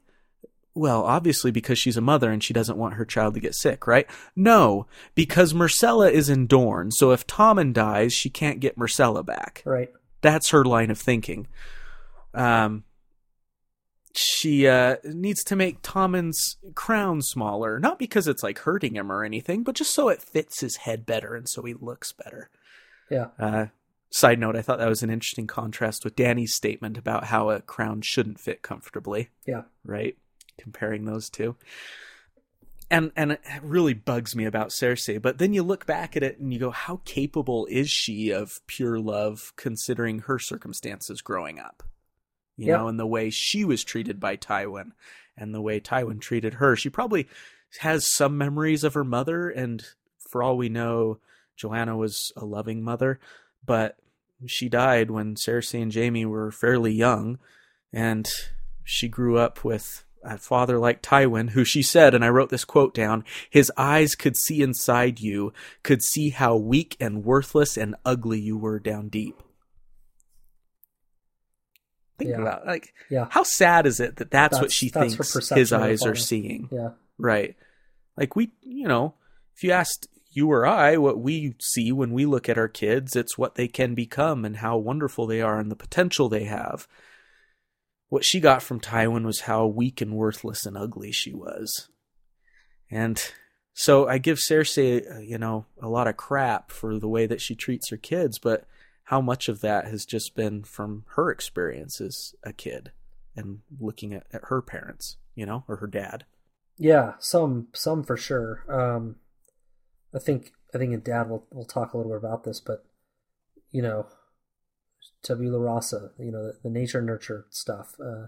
You are, to some degree, you are a blank canvas when you come into the world, and you're written upon by the experiences you get. And sure, she's been written all over by disapproval and judgment from Tywin, and being told she's not good enough, and being treated like an object, or an asset, right? And yeah, you become how you're treated, right? We've talked about that before. So yeah, I mean, she's very clearly become somewhat like Tywin in that way as well. She's looking in this chapter, very obviously looking for allies, to favor them and give them power and remove power, as subtly as she can from her enemies. She brings up Lady Taena Merryweather, I think it is. Yeah. She sees her as a possible ally. Why? Well, she like her. She does like her, and I think one of the things that she's drawn to about her is that she seems eager for power. And what does that mean? Well, people that are eager for power that don't have it might be willing to give you things or give in or let you control them, right? Let you control them. Yeah, going back to what we've talked about. Yeah, and I think good point. I think that's what she sees in Lady Taena, or what she thinks she sees, maybe. Good point. Yeah. You want to talk about Varys? Sure. What do you want to talk about with Varys? Oh, well, he's gone. He gone. We talked before about in the, I think it was our last episode, how Varys wasn't there. It's very obvious he's not there dealing with the aftermath of Tywin's death. How's he going to explain that when he comes back? Oh, he's not coming back. He's gone. We don't know where. He clearly had an escape plan. Probably he had several escape plans. But yeah, interesting. He's gone now. Yep, he gone. And yeah, I don't know if I have anything more to say about that. Yeah, it hasn't already been said. But so it's not one of. Well, let's talk about Rugen's coin real quick. So the coin they found implies that he was either under the employ of the Tyrells, or that Rugen wanted Cersei to think he was, or that Qyburn made the whole thing up and wants Cersei to think that he was, or maybe that Rugen's just a coin collector. I don't know. That feels like too obvious of a tell. Mm-hmm. I don't know. You have thoughts on this? Well, we don't have to be all spoilerific in this. We know that. Well, I'll cut this out if we need to. But we know Rugen is Varys, right? I think Jaime says as much in the next chapter. Right. Can we? Yeah, we can say that on this normal portion of the podcast. Yeah, I think Jaime says it in the chapter that you're going to cover next, doesn't he? Probably. I think he does. Yeah. But if you haven't figured it out yet, it's pretty obvious. You could take, the descriptions of Rugen and everything, and going back to Game of Thrones when Eddard Stark meets Varys in disguise in the Black Cells. The descriptions match up and stuff like that. So Rugen is Varys. And we know, clear back also from Game of Thrones, that part of Varys' job in King's Landing, according to his chat with Illyrio, is to sow discord in Westeros, particularly among the ruling class.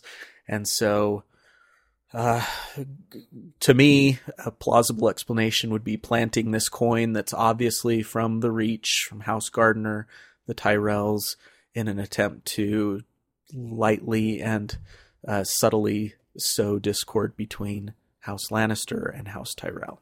Yeah. Maybe that's too simple. No, I think that's it. It's surprisingly unsubtle. Yeah. Like, I would think even it's subtle and it's not. This, right? It's like, he's gonna leave a single coin. This seems way too obvious. I don't want to go for that bait. But, right. Right. Yeah.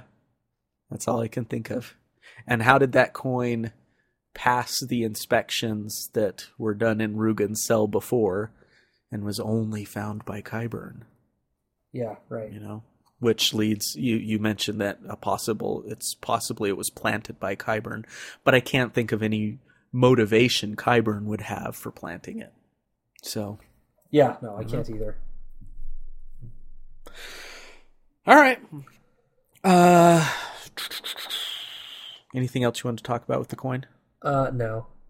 Okay. In fact, I don't think I have anything else in this chapter other than, I feel like I've used the word creepy a billion times. I'll go with icky. Opened the bodies of the living to study death. This is what Qyburn, you're a creeper, dude. This is what Qyburn got in trouble for. Yeah. Opening the bodies of the living to study death. Yuck. Yeah. Speaking of Qyburn, a little Dr. Matt, but I'm not a Dr. Matt because I'm actually lifting this from a Reddit post that I found, where this guy, I think we might have referred to this Reddit post before, where this guy, let me get his Reddit name real quick, but he went through and he tried to, I don't know if he's like in medical school or a doctor or something, but he went through and tried to diagnose some potential medical issues that some of the characters have, whether it's illnesses or things like that. Sasquatch. Physical and Mental Illness in A Song of Ice and Fire from 4 years ago. And he looked at Gregor Clegane, and he included with hyperlinks to articles about these specific things. So I did read it apart from the actual post. I didn't just take his word for it. Gregor probably suffers from something called acromegaly. It's a condition where the pituitary gland has a disorder, and it's often associated with gigantism. So when you're really big, like Gregor, it's basically where your body's making you grow too fast and everything. And one of the big time symptoms of it is really bad headaches, debilitating head pain. All right. So, which he said that, Qyburn said that Gregor was like chugging milk of the poppy. Yes. Because of the headaches that he constantly had. So I don't know if Gurm was like in touch with his medical conditions enough to know that, but it fit quite nicely. Yeah. Sounds like a good fit. Yeah. That's Anyways. That's an awesome Reddit post. I want to go read that. I don't think I've seen that. Yeah, he talks about, let's see some of the other ones he's got. He's got, I can send it to you, Hodor and his kind of simple-mindedness, Joffrey Baratheon. Waters, please. Sociopath is basically what he says for him. Mad King Aerys, Lysa Tully, Robert Arryn, Sansa, Tyrion, Maester Aemon. Wow. He goes through a whole bunch of different people. So, yeah. That's awesome. Yeah, it's pretty cool. All right. I did have one thing I wanted to bring up about Jaime, but I think it'd be better brought up in the next chapter summary. Cool. So. All right, let's go for it. Would you know that he's deadly in a fight and a smile so wide to get you eaten at the palm of his hand? Jaime Lannister got a thing for sister, gonna keep it quiet so we'll push a kid out a window. And when that king's lying, dead it doesn't matter, reason bottom line is the treason. And deep inside could there be something on if you could see a hero, could that be? Said Jaime, said Jaime, said Jaime Lannister. Say it again, said Jaime, said Jaime, said Jaime Lannister.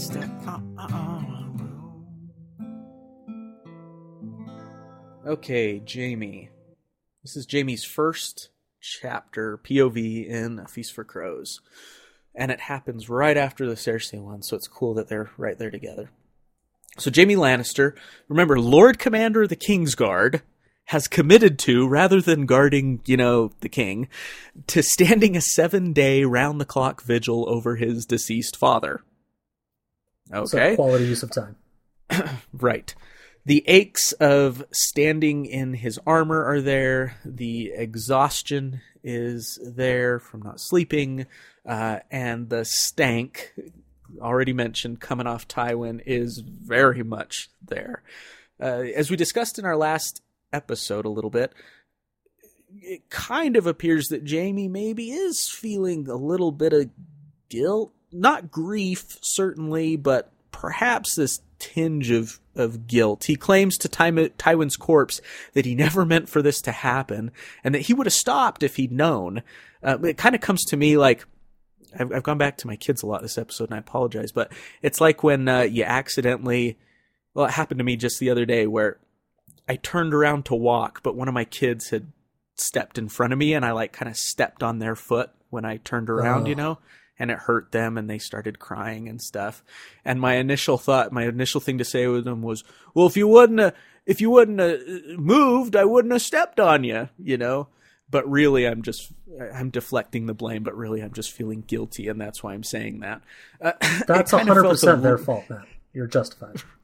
I know. But they're kids.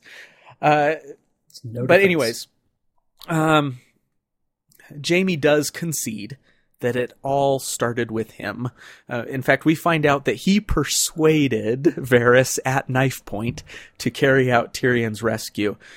And he did it to, as a Lannister does, pay his debts. He felt, guilty about Tysha and everything, and this was his way of maybe paying that debt.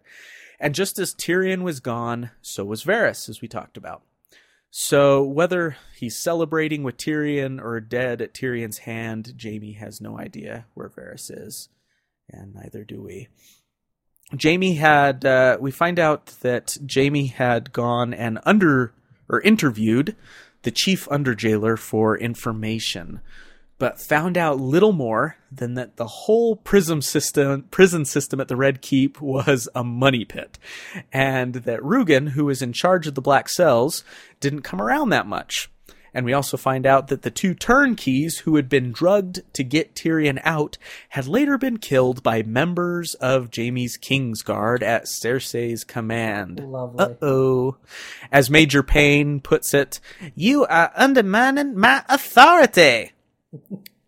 You ever see Major Payne? I'm so sad that made it onto our cast. Yes, I know of Major Payne. Although this incident dramatically calls into question who the Kingsguard really answers to, but it does give Jaime the chance to set the record straight. You ask me first before you kill anybody that my sister says to kill. So later that night, well into his vigil, Cersei sneaks away to visit him. And there in the Sept, in the presence of their dead dad, she recounts her conversation with Uncle Kevin, how he'd refused to be hand and how he'd hinted at knowing about her and Jaime being lovers. She then pleads with Jaime to be the hand of the king, desperate for someone she can trust and, as Scat already pointed out, control. Jaime also refuses her, despite her pleas, reaffirming that he was made for a battlefield, not a council chamber.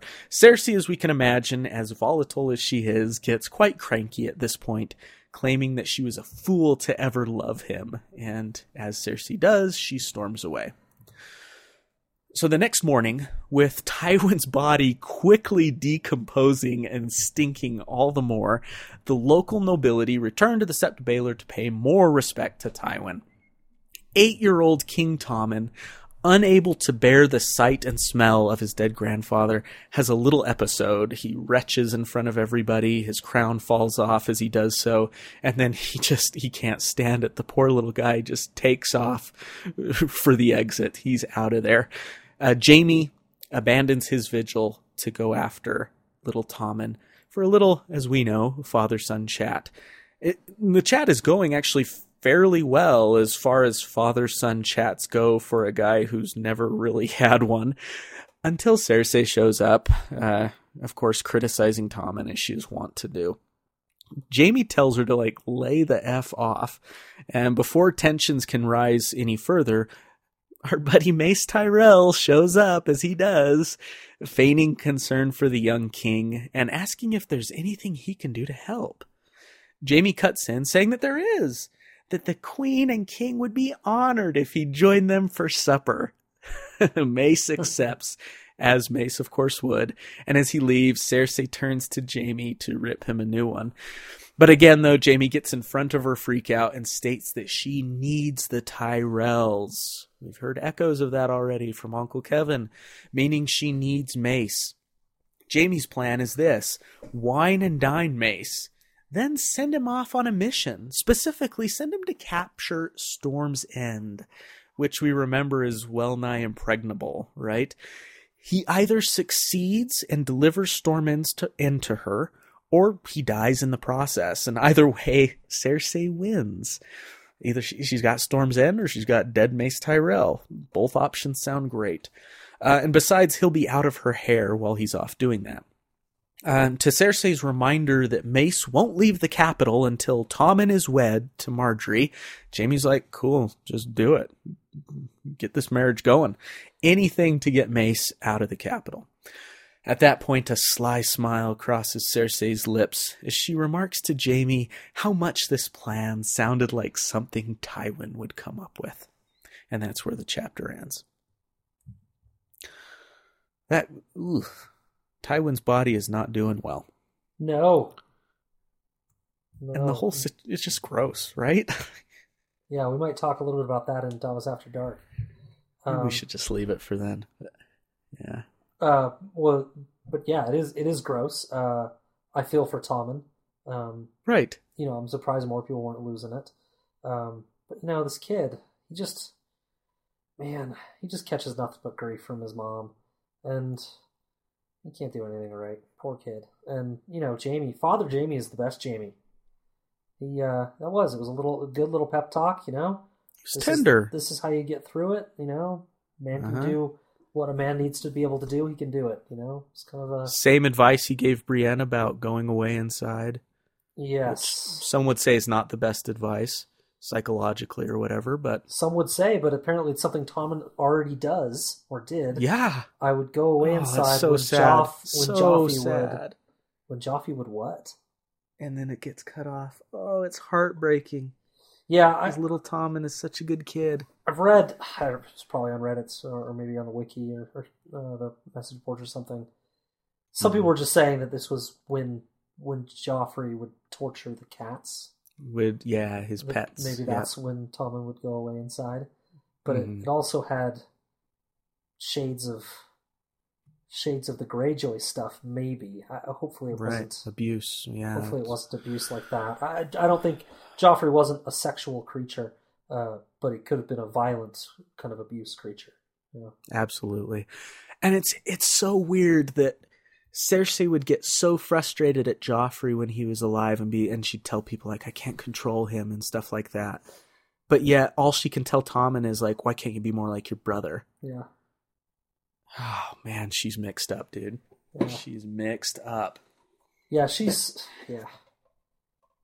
just all about manipulation, and in this case, it's like Tommen's so, in her mind, so weak that he's not even useful to manipulate because he can't accomplish anything, and so she wants him to kind of grow up. Yet when Joffrey was alive, she'd have given anything to manipulate him. Yes, right. Well, to she be did able manipulate to him, but not as much as she wanted.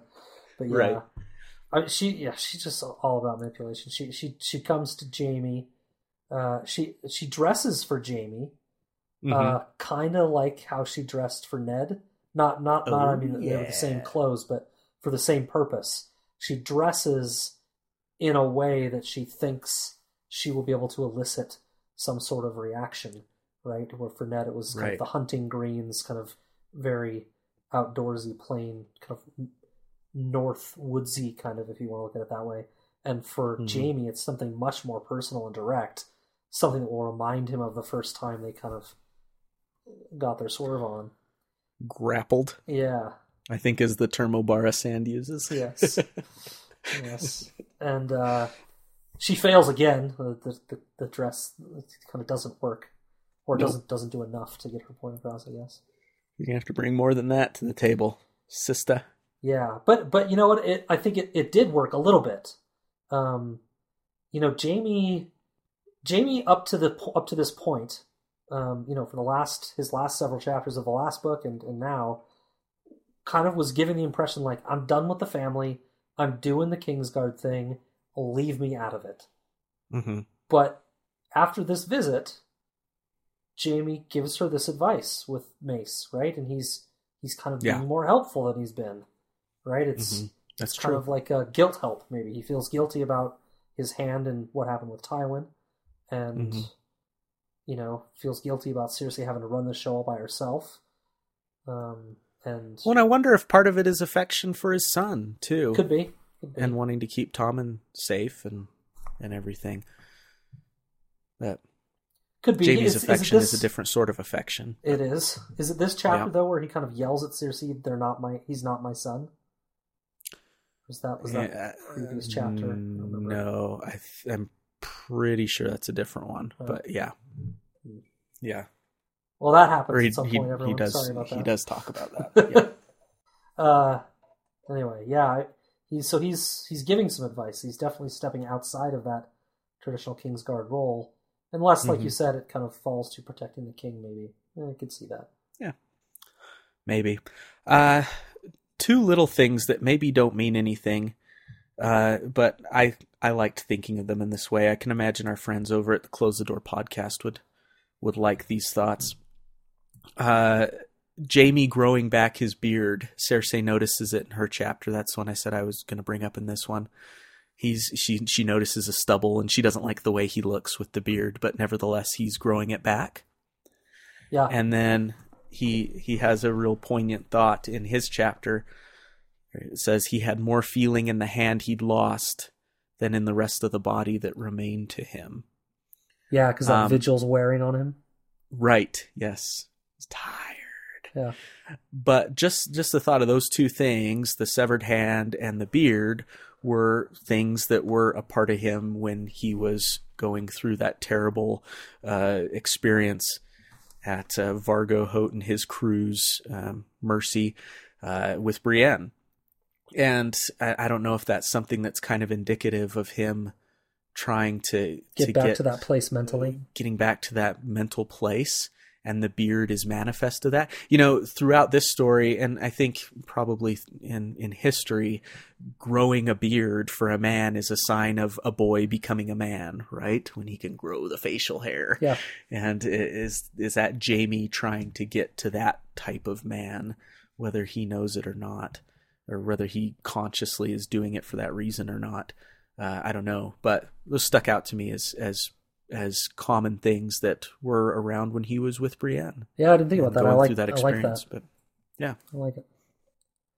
I do need to eat some crow, by the way. I think it was the last episode, or it was Tyrion's first chapter when he's escaping, and I was talking about how, or maybe it was Cersei's first chapter when they find the body. I was talking about how Jaime doesn't have any regret or guilt about it, and clearly I was wrong. You see it in this chapter that he has some. So. Crow eaten. Sorry for misleading everyone. No, it was a little bit, but it kind of seemed like it was more of him trying to justify his actions rather than, out of any actual love and affection for his dad. Well, if I would have known that Tyrion was going to come kill you, I would have stopped him. Right. Yeah. But it also doesn't seem like something he dwells on too much either. I don't know. Yeah. But it is there. How about the Kingsguard just killing those two guys? Like, what was it, his last chapter or close to his last chapter in the last book, where he explicitly tells, it's when they have the meeting of the Kingsguard and all of his Kingsguard brothers show up, and he explicitly tells them, he's talking about Joffrey, not Cersei, but he's like, if he gives you a stupid fucking order, come to me first. Talk to me about this. And here they are doing it again. I mean, clearly Cersei's pets, but yeah, come on, man. Well, he's not being that Kingsguard commander that they necessarily want to follow, right? He's not being the chummy Kingsguard commander. He's shaking and stirring things up, and that's going to be met with resistance oftentimes when people are very set in their ways and set in their way of doing things. And yeah. This is my first complaint of the reading order. I don't know if you thought about this, but I feel like Tyrion stuff is happening after this. This is Tywin's body being, I see, put to rest. And Tyrion's journey from King's Landing was like 7 days or something. Right. That's true. I feel like these chapters should have come before the first Tyrion chapter. Yeah, that's true. But I do like how they're kind of jammed right together, this one and Cersei's. It's clear they're kind of happening simultaneously. I wonder, I'm trying to think now, is any of Tyrion's stuff, does it help us understand these Cersei and Jaime chapters better? And I don't feel like it does. No, so that's a good catch. Yeah, I don't think so. That's a good point. Part of the reading order that we've done through the Game of Thrones list is it is meant to be more chronologically accurate, combining the two books, but they also try to do it kind of based on arc and flow of the story. And so if they felt like there's an interesting piece of information here that would help you gain in another chapter, that they might do it for that reason. But yeah, I can't really think of anything. Yeah, and I may just be missing something. But yeah. Kind of a side note, but Jaime mentions in his talk with Yennefer Longwaters. That guy's Yennefer brings it up. That guy's great. I found a report. It's all in my reports. My books are good. And then they actually check the books, and it's still got the prisoner there. Well, and he makes it sound like this super hard job, and we find out that there's like a handful of people in the cells at any given time. Like he's got like 6 guys he needs to keep track of. Yeah, I love that. I love that guy. He's hilarious. He was great. But we find out that the crown is paying wages for 20 turnkeys, but they only have 12 on staff. And they don't even need that many. No, they don't. But the wages are being paid. Now, we've talked about ways that Littlefinger is earning money, and I can guarantee that this is a way that Littlefinger is earning money. Yeah. And you wonder, well, that's only the salaries of, what would it be, 8 turnkeys that you're pocketing for yourself. But how many other departments or areas of the kingdom was Littlefinger doing this in? Right. Smart, buddy. SMRT. Yep, SMRT. Let's see. So yeah, good on Littlefinger. And he's probably, they mentioned a lot of the appointees to different positions were done by Littlefinger, so he's probably getting kickbacks from them too. Yeah. And he's just rolling in it. So. Yeah. An effective Get man. on you, Baelish. Yep. Yeah. Knew what he was doing. There was a little interesting bit in there. You can bring up Rhaegar? Yeah. Yes, Rhaegar please. and Jaime. Yep, that was a hard cut from my summary, but I figured we'd talk about it, and it didn't have much to do with the actual plot of the chapter. So, but thank you for bringing it up. I'd forgotten. 2 just kind of interesting observations. Just Rhaegar kind of seemed to like Jaime, I thought, the way he was talking to him. Almost kind of confided in him, right? Yeah. And 2, Aerys was totally right to be suspicious of Rhaegar, because he was totally scheming to overthrow him, to depose him. Yep. So I didn't bring it up in my chapter summary. So for those who are a little removed from the chapters and don't remember, Jaime recalls a brief conversation that he had with Rhaegar as Rhaegar was leaving to the Trident to go fight. It was the last time Rhaegar and Jaime spoke. Or Jaime said, "I want to come with you. I want to fight." Rhaegar bluntly and honestly tells him, "You can't. My dad wants you here to basically use you as protection to keep Tywin from doing anything out of fear of actually harming you." And we know how well that worked out. Where was I? But then he says to Jaime, just as he's kind of leaving, he kind of leans into him and he's like, "But when I get back, I'm going to call a council and we're going to make some changes around here. We're going to make some changes. Of course, that never happened because Rhaegar dies, but yeah. So Rhaegar was a little schemy. And good on him. Because Aerys was a freak.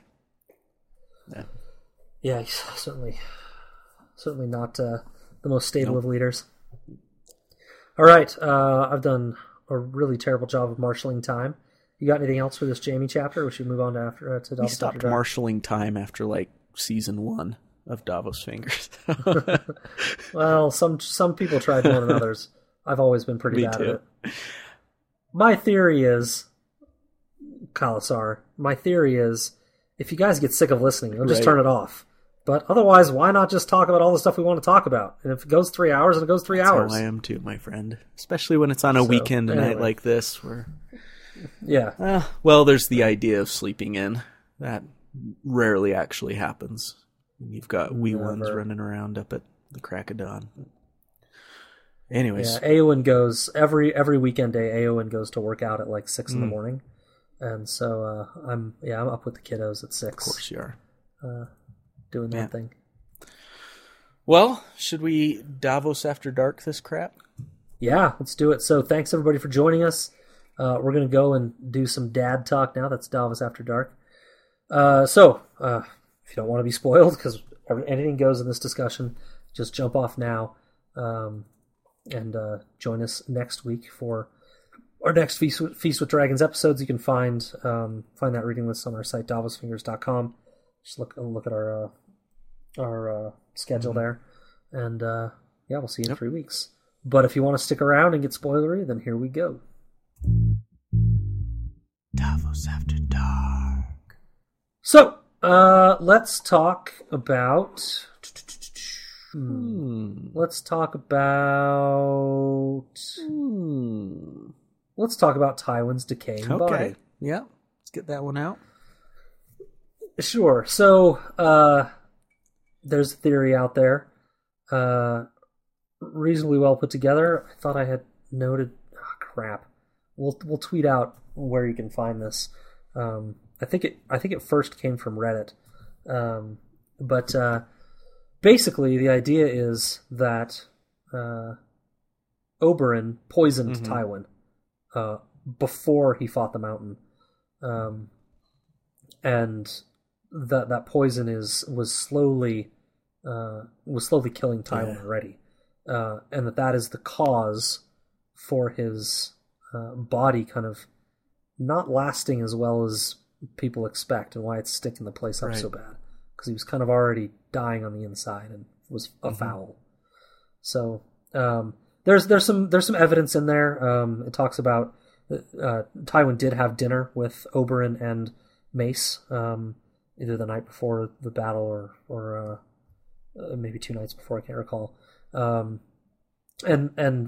Oberyn makes a comment about, Tywin won't live forever, and there's the fact that Tywin is sitting on the shitter when Tyrion finds him, and maybe is dealing with trying to having some bowel issues basically from the poison. So it's loose. I wouldn't say it's like really, really well supported, but it's there. I'm about 50-50 on it. I think it's an interesting one. One thing that gets to me is we know that Doran and Oberyn, who, in some ways Oberyn would go off book a little bit, but a lot bit. But also Doran feels, at least he thinks, that they were pretty closely aligned in their overall goal. And one of those goals was to strip Tywin of everything he held dear and really just bring him down to nothing before killing him, right? And right, so that wouldn't follow and here. That it feels like that doesn't really happen here. The other thing is I kind of just did a cursory look into, I don't want to call it research. I feel like when I use the term research, that means that I really wrote a college paper on it. And I didn't. I loosely looked into, decomposing bodies and stuff.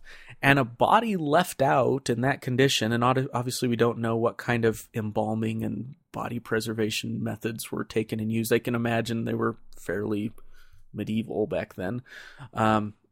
It wouldn't be uncommon for a body sitting out in the open to start to stank after 4 or 5 days, right?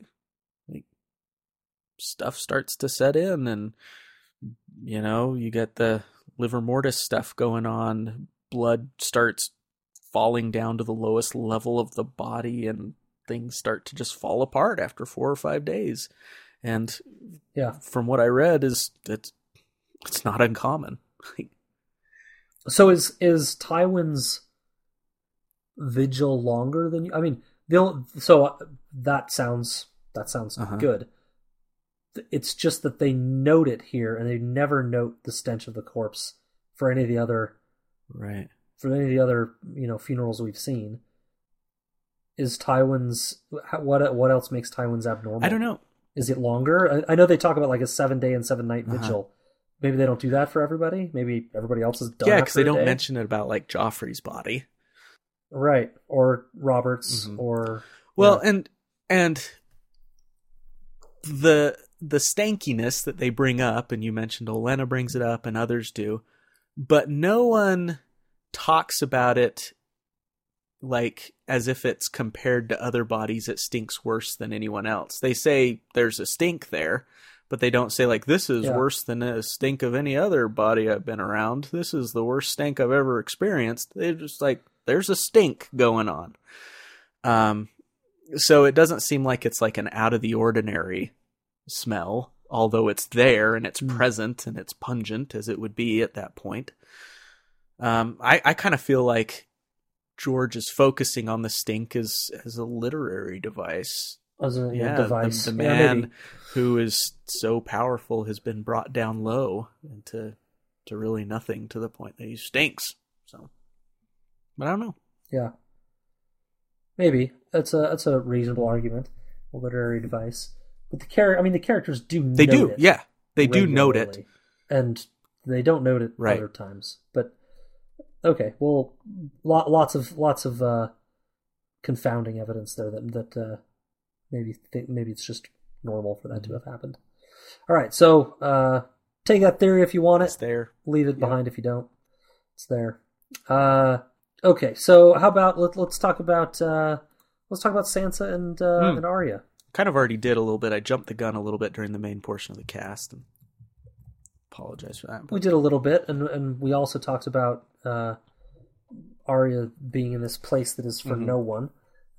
We know where Arya goes here, and she's got to consistently answer this question of who she is, and she's got to convince them that she believes it when she says no one, which is really hard for her. I think it underscores the part about her trying to fiercely hold on to that identity she has.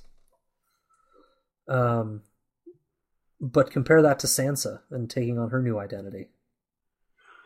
Yeah, and like I said, kind of in the main portion of the cast, Sansa, it feels like she's still holding on to something, right? She does it in a way where she's like almost like waiting for something good to happen, and you could call that naive, or you can call it whatever you want, but it feels like she's holding on to Littlefinger until such time that she can be rescued or something. That's kind of the impression I get. Whereas with Arya, she's drifting wherever she drifts to, and it's led her to this, which is very interesting, as for all the points that you've said. But yeah, Sansa's interesting. I never put these two things on par before you brought it up. Sansa is forced to change her physical appearance. She's forced to lie to everyone else about a new identity with specific details. Arya is just told to forget who she is. It's true. It's a little bit Sansa's different. Becoming someone else. Sansa's allowed to remember, right? But she's allowed to remember everything about who she is. She's not encouraged to like leave all that behind. It's just, be this person for now. Arya's basically being encouraged to become someone else, to lose herself. Yeah. At the same time. But I also fear, though, in a twist of irony, maybe Arya, who is being told to actually lose herself and become someone else, I think maintains herself. Whereas I can kind of see some of these things in Sansa, especially with the release chapter for Winds, that she's kind of starting to relish. She's enjoying it, yeah. Yeah, and maybe she'll become this new identity, even though she wasn't told that she had to leave all that behind, or it seemed like she'd be able to. Like, she's maybe choosing to leave it behind to become this other thing. And she's being an active player in the game, which that's been a theme for her of, this is a game, and what type of a piece are you? And this Winds chapter indicates that she's a piece that's playing. And we saw it in the last episode where she felt very uncomfortable and that she wasn't up to the task. But when it came time to tell the lies that Littlefinger had coached her to tell, it came very easily. Right? Yeah. Yeah, it's interesting. Yep. On the surface, so I talked about Arya Drifton. I used that comparison a couple of times, but I do feel that you bring up some really good points, and to add on to that, Arya has an anchor that can bring her back to her starkness that I feel Sansa doesn't have, and that anchor is Nymeria. And I feel that even if I thought you were going to say Needle, that too. Oh, that's a good one. Nymeria's that's a really good one. And that's a more immediate one that she's got with her all the time, is kind of her reminder. But I feel like if she really gets into this no one thing, and she really becomes this nobody and really starts to lose that identity, and she's not able to hold on to it, I feel like she's going to get back to Westeros, and what's going to bring her back is some sort of event with Nymeria, right? That can always bring her back. Wolf dreams at least. Right. We know she continues to have an actual those wolf dreams. encounter at most. I think there's a couple instances that we're going to come to in our coming chapters where she has little wolf dreams. But I feel like that's kind of her anchor to who she is Nymeria. And Sansa doesn't have that anymore. Lady gone. Oh. Lady gone. Lady gone. She gone. Yeah. Gaga, gone. Okay. Anything else on Sansa Arya? So. Do you think Sansa's going to die? I had that thought. I don't know if Sansa's going to make it out of this, man. I hope she does. I do too. I like her. But... I'm sorry. I mean, not die. I hope she makes it out. I just want her arc to be really cool. Mm-hmm. She's one of those people that I think could have a really effective arc. Right. But no, I don't want her to die. I hope not. Mm-hmm. We talked a little bit about in the last episode about, is Littlefinger playing her or is she playing him? She may not know that she's playing him, but he has a weakness for her, right? And she could end up being his downfall. So that'd be really cool. Is he using her and willing to sacrifice her? And she could end up pining for the fjords, or is he too attached and maybe she'll be his downfall? Mm-hmm. Who knows? Yeah. Come on, Winds. Come on, Winds. We kind of talked about the Untrained Dragon stuff a little bit already. Mm-hmm. But you've asked, is Hosea, that's the girl's name, right? Mm-hmm. Is her death a precursor of things to come? And, well, what do you mean by that? She didn't mean for innocent little Hosea to die. And I worry that with the dragons really not having any direction or training, Drogon's coming around, right? She's off, and it's because she's able to spend time with Drogon that they're building a relationship. Imagine that, if you spend time with your kids, stuff works out usually. But she's having these, I just worry they get to Westeros and she wants to use them as tools to take over Westeros, and they end up causing more harm than good, just like they're doing in Meereen. Burning up innocent people and small folk and just becoming these tools of mass destruction rather than a way to help her win her throne. But you're stopping the bomb from becoming, if I can borrow from Speed. I mean, dragons are weapons of war. I mean, that's what they are. Right. If they're going to help her achieve the throne, that's how they're going to do it. And and so one of the lines that she's been fed, though, is that the people will flock to you. They'll love you because you're a Targaryen, and they desperately want the Targaryens, a return of the Targaryen dynasty and rule and stuff. And that could really turn off a lot of people if her dragons are burning everything up, right? And she can't control them. I see. So what you're saying is she'll take them to Westeros. Westeros will actually fall without much carnage, which is what I'm saying is she needs them to be vicious to win. She does. You're saying maybe they'll bow to her and she won't need that. And then you're saying, well, after that, because they're so undisciplined, they'll cause trouble for her. And maybe even during. I think she does need them to win in battle and stuff like that. But then, just like she's trying to rule peacefully in Meereen, and these dragons are undermining her just by being dragons, dragon gonna dragon, as you said. Yeah. What's that going to be like in Westeros? Yeah, and they're wild cards. We're guilty of what we always accuse the Night's Watch of being guilty of. Ignoring the threat of the others, of the others. That's true. Because of the wildlings.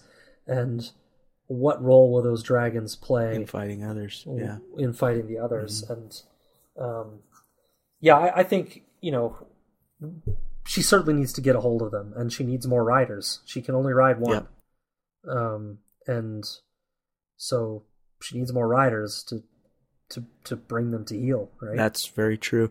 But that's, again, one of the things that I'm guilty of, and I think a lot of people are too, I'm not alone in this, is that we focus so much on, wow, dragon riders, who are going to be the other two dragon riders and everything, and we focus so much on that we forget that these dragons are actual beings. They're not just things to be ridden. They're not vehicles. Right. Yeah. And we can't discount that in all of this. And we talk about them riders. Well, are they going to accept riders? Like, we got to take that into account. Like, how are these dragons going to actually behave and everything? Yeah. Good point, though, about focusing on the real danger, quote unquote. Yeah. Will Jaime ever be able to cultivate a fatherly relationship with his surviving children? I don't know. I asked that question and I really don't have an answer to it. I mean, I don't know. It's confusing. So, Jaime has expressed, I really thought it was in these chapters, but maybe it's later. He has expressed, these are not my kids. Mm-hmm. These are, you let these be Robert's kids, and so they're not mine now. Mm-hmm. And it's like he feels like that ship has sailed. But, I mean, I feel like there's oodles of examples in pop culture and real life where fathers show up late in the game and make an impact. Mm-hmm. And there's no reason he couldn't. But is that him just saying that? Is that kind of a bitterness that he's saying that? You took those kids from me. Like he's just saying it to hurt Cersei? Maybe a little bit. Doesn't believe it? And out of regret, too. It's an interesting thing because he has devoted his whole life to being this wonderful knight and everything. And to some degree, maybe having a family would have held him back a little bit from achieving the things he wanted to achieve. Certainly being a member of the Kingsguard, he can't do that, right? That's obvious. He's not supposed to have a family and everything. But You could argue that the kids would be better off without him cultivating a fatherly relationship. Right. I mean, just given the baggage we know that he has coming from being, in his family and all the problems they have. Right. Now that's a little bit deterministic, or fatalistic. There are plenty of people that have rough childhoods that turn out to be great parents. Mm-hmm. And so, it's not fair necessarily to do that. But I think more than your typical case, the odds are stacked against him being good. He's already got this bitterness. He's a member of the Kingsguard. No one else is allowed to know that they're his kids. Mm-hmm. It's like there's a lot of things stacked against him. Well, just the kids knowing that their uncle is actually their dad. And their uncle, actually. He's like both. Yeah. That's weird. Psychologically, that could be tough to get past. But, it's just something that I never thought of or considered until we had that little Jamie Tommen moment here. I'd forgotten about that. Me too. It's a really nice one. Yeah. I mean, for someone who is inexperienced in that, I think it's also symbolic too. He had committed to staying with his dad for those 7 days, even at the expense of doing his actual job, as I said in my summary, which is protecting the king. And, when he saw a need, he went to, you could say he was thinking of him as his son or as his king, but he went to Tommen when Tommen needed it. And, when he needed that figure. So, I don't know. Yeah. I mean, they need somebody, right? And Kevin alluded to that as well. Yep. Yeah, Kevin alluded to that as well in the Cersei chapter. Who's it going to be? Yep. Well, if Maggie the Frog has her way, they're dead before too long. So. Right. Yeah, good old Maggie. Yeah. We've only really got one more that we wanted to hit. Tyrion's dream, the coming dream, which is what I'll call it from now on. Right. The weeping head dream. The weeping head dream. Yeah.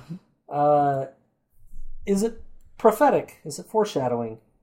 I mean, it would be inaccurate foreshadowing since Tywin's already dead. But it could be partially foreshadowing. Well, there's a lot of weird things in it.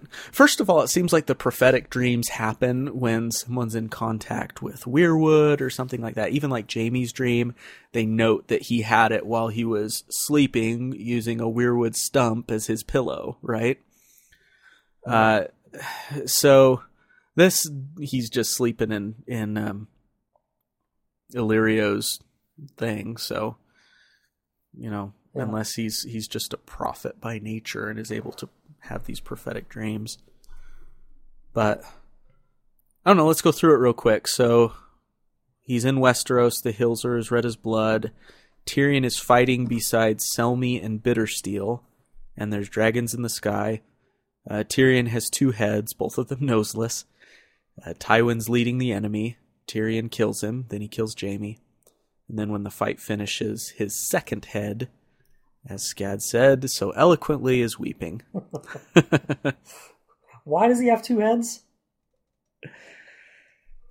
Is it the dual kind of conflicting natures of Tyrion right now? You've got the angry, vengeful Tyrion. He doesn't seem that conflicted to me. No. On the outside. He just seems angry. But is that just like this little glimpse into that there's still a side of Jaime that loves, or a side of Tyrion that loves Jaime? Is his brother? Maybe. Maybe not.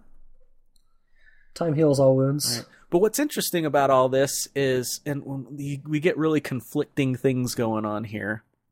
So Tyrion is fighting beside 2 people. Barristan and Bittersteel. Right. One long dead, one not at all in his picture. In his immediate future. Selmy is on Dany's side for now. Yep. There's reason to believe, and Brendan Beefish just wrote a fairly compelling essay that postulates that maybe Selmy will switch sides once he finds out about Aegon and everything. I haven't been able to read all of it. I skimmed it. Right. It's long. It's long, Beefish. It is long. Give me a break, man. I got to take some time to read that. But regardless of that, Selmy and Bittersteel were, even though they didn't exist at the same time, but they're on opposite sides of the conflict. Bittersteel founds the Golden Company, and Selmy is the one that effectively ends the Blackfyre male line by killing Maelys of the Golden Company. So you got Bittersteel and Selmy, who are actually in opposition to each other, but here they're fighting on the same side. And one of them's dead. Right. Bittersteel's not around. Yeah, just like Tywin. So, right. But it could be, I mean, it's a metaphor, right? I imagine Bittersteel represents the Golden Company. We know that the Golden Company ditches Dany for Aegon. Right. We played it coy in the first part of the podcast, the non-spoilery part. Not like we didn't know that, but they do. We know they do that. And like you said, B-Fish's essay implies that Barristan will have a real crisis of conscience when he realizes or learns that Aegon is around and is the real heir. If he sees some changes in Dany that he really doesn't like, will he have a crisis of conscience? See, I did skim it. I did get some points out of that thing.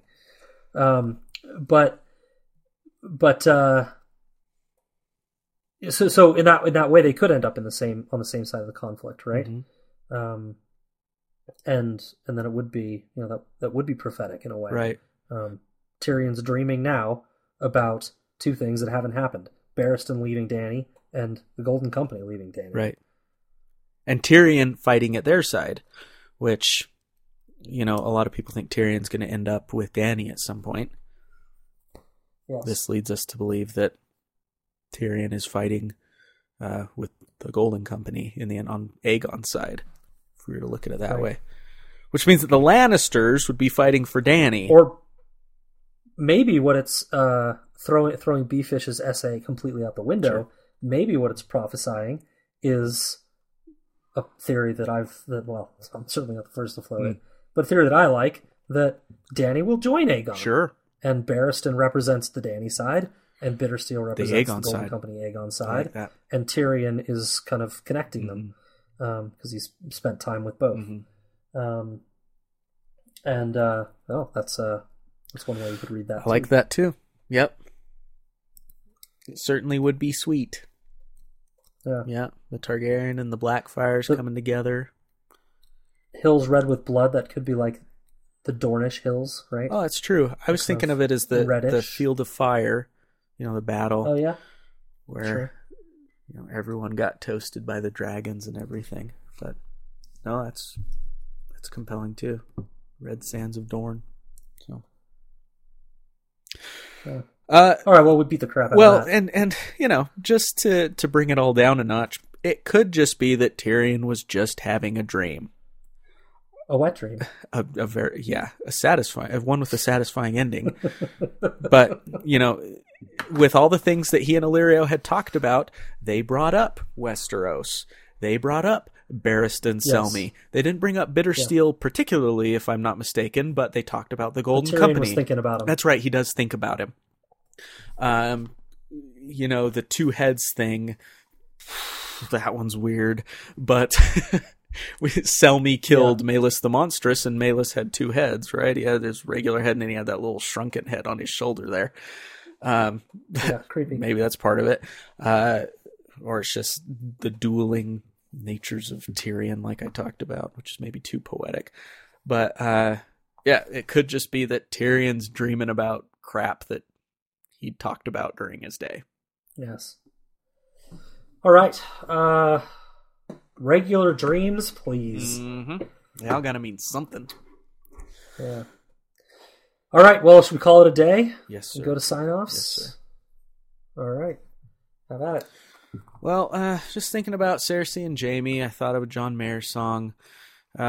He says in the song "Fool to Love You," "It'd take a fool to love you, and I'm just a fool for you." So this is Matt signing off saying that. It'd take a fool to love you, but I'm just that fool for you, Scad. And our Blood Riders. Matt. And especially our Blood Riders. So I had a little laugh moment. Jaime is threatening Varys and making him help free Tyrion in the Jaime chapter. And Varys gets pricked by Jaime's dagger and says, "I have always abhorred the sight of my own blood." And it made me think of the classic film Dodgeball. The best line in the whole film, Ben Stiller, "Nobody makes me bleed my own blood." Which I love. So that's my sign off. On that note, nobody makes me bleed my own blood. On that note, good night, my friend. Good night, everybody. See you guys. Night, Matt. Oh, it takes a fool to love you. It takes a fool to love you. It takes a fool to love you. Oh, and I'm just the fool for you. Yeah, how are you doing? I'm having a little trouble with something. With what? And I wanted to bring it up to you here. Uh-oh. How would Rogue One fit into Machete Order? Oh. I thought this was something like right? serious, but in this reality, is serious. In reality, this is like deathly serious. This is the serious. Yeah, I'm trying the new headphone approach. Ooh. So my voice sounds weird now because I have these things shoved in my ears. You're hearing them in your ear. Does it help to just do like one? Maybe, but that might cause the same problem of bleeding sound. Yeah. Depends on where you put the other bud. Yeah. You could stick it in orifices where it would never emit sound again. I wondered if you were going to go there. And we did. Here we are. And that is how we roll. Hey, Blood Riders. Hope you enjoyed the episode today. We had 2 songs that we just wanted to give credit where credit was due. So the first was Over My Head, in parentheses, Cable Car, by The Fray. I'm not a huge fan of The Fray, but for some reason I just love that song. It's off their album How to Save a Life. And the next one we used was called Fool to Love You by John Mayer, one of my favorites.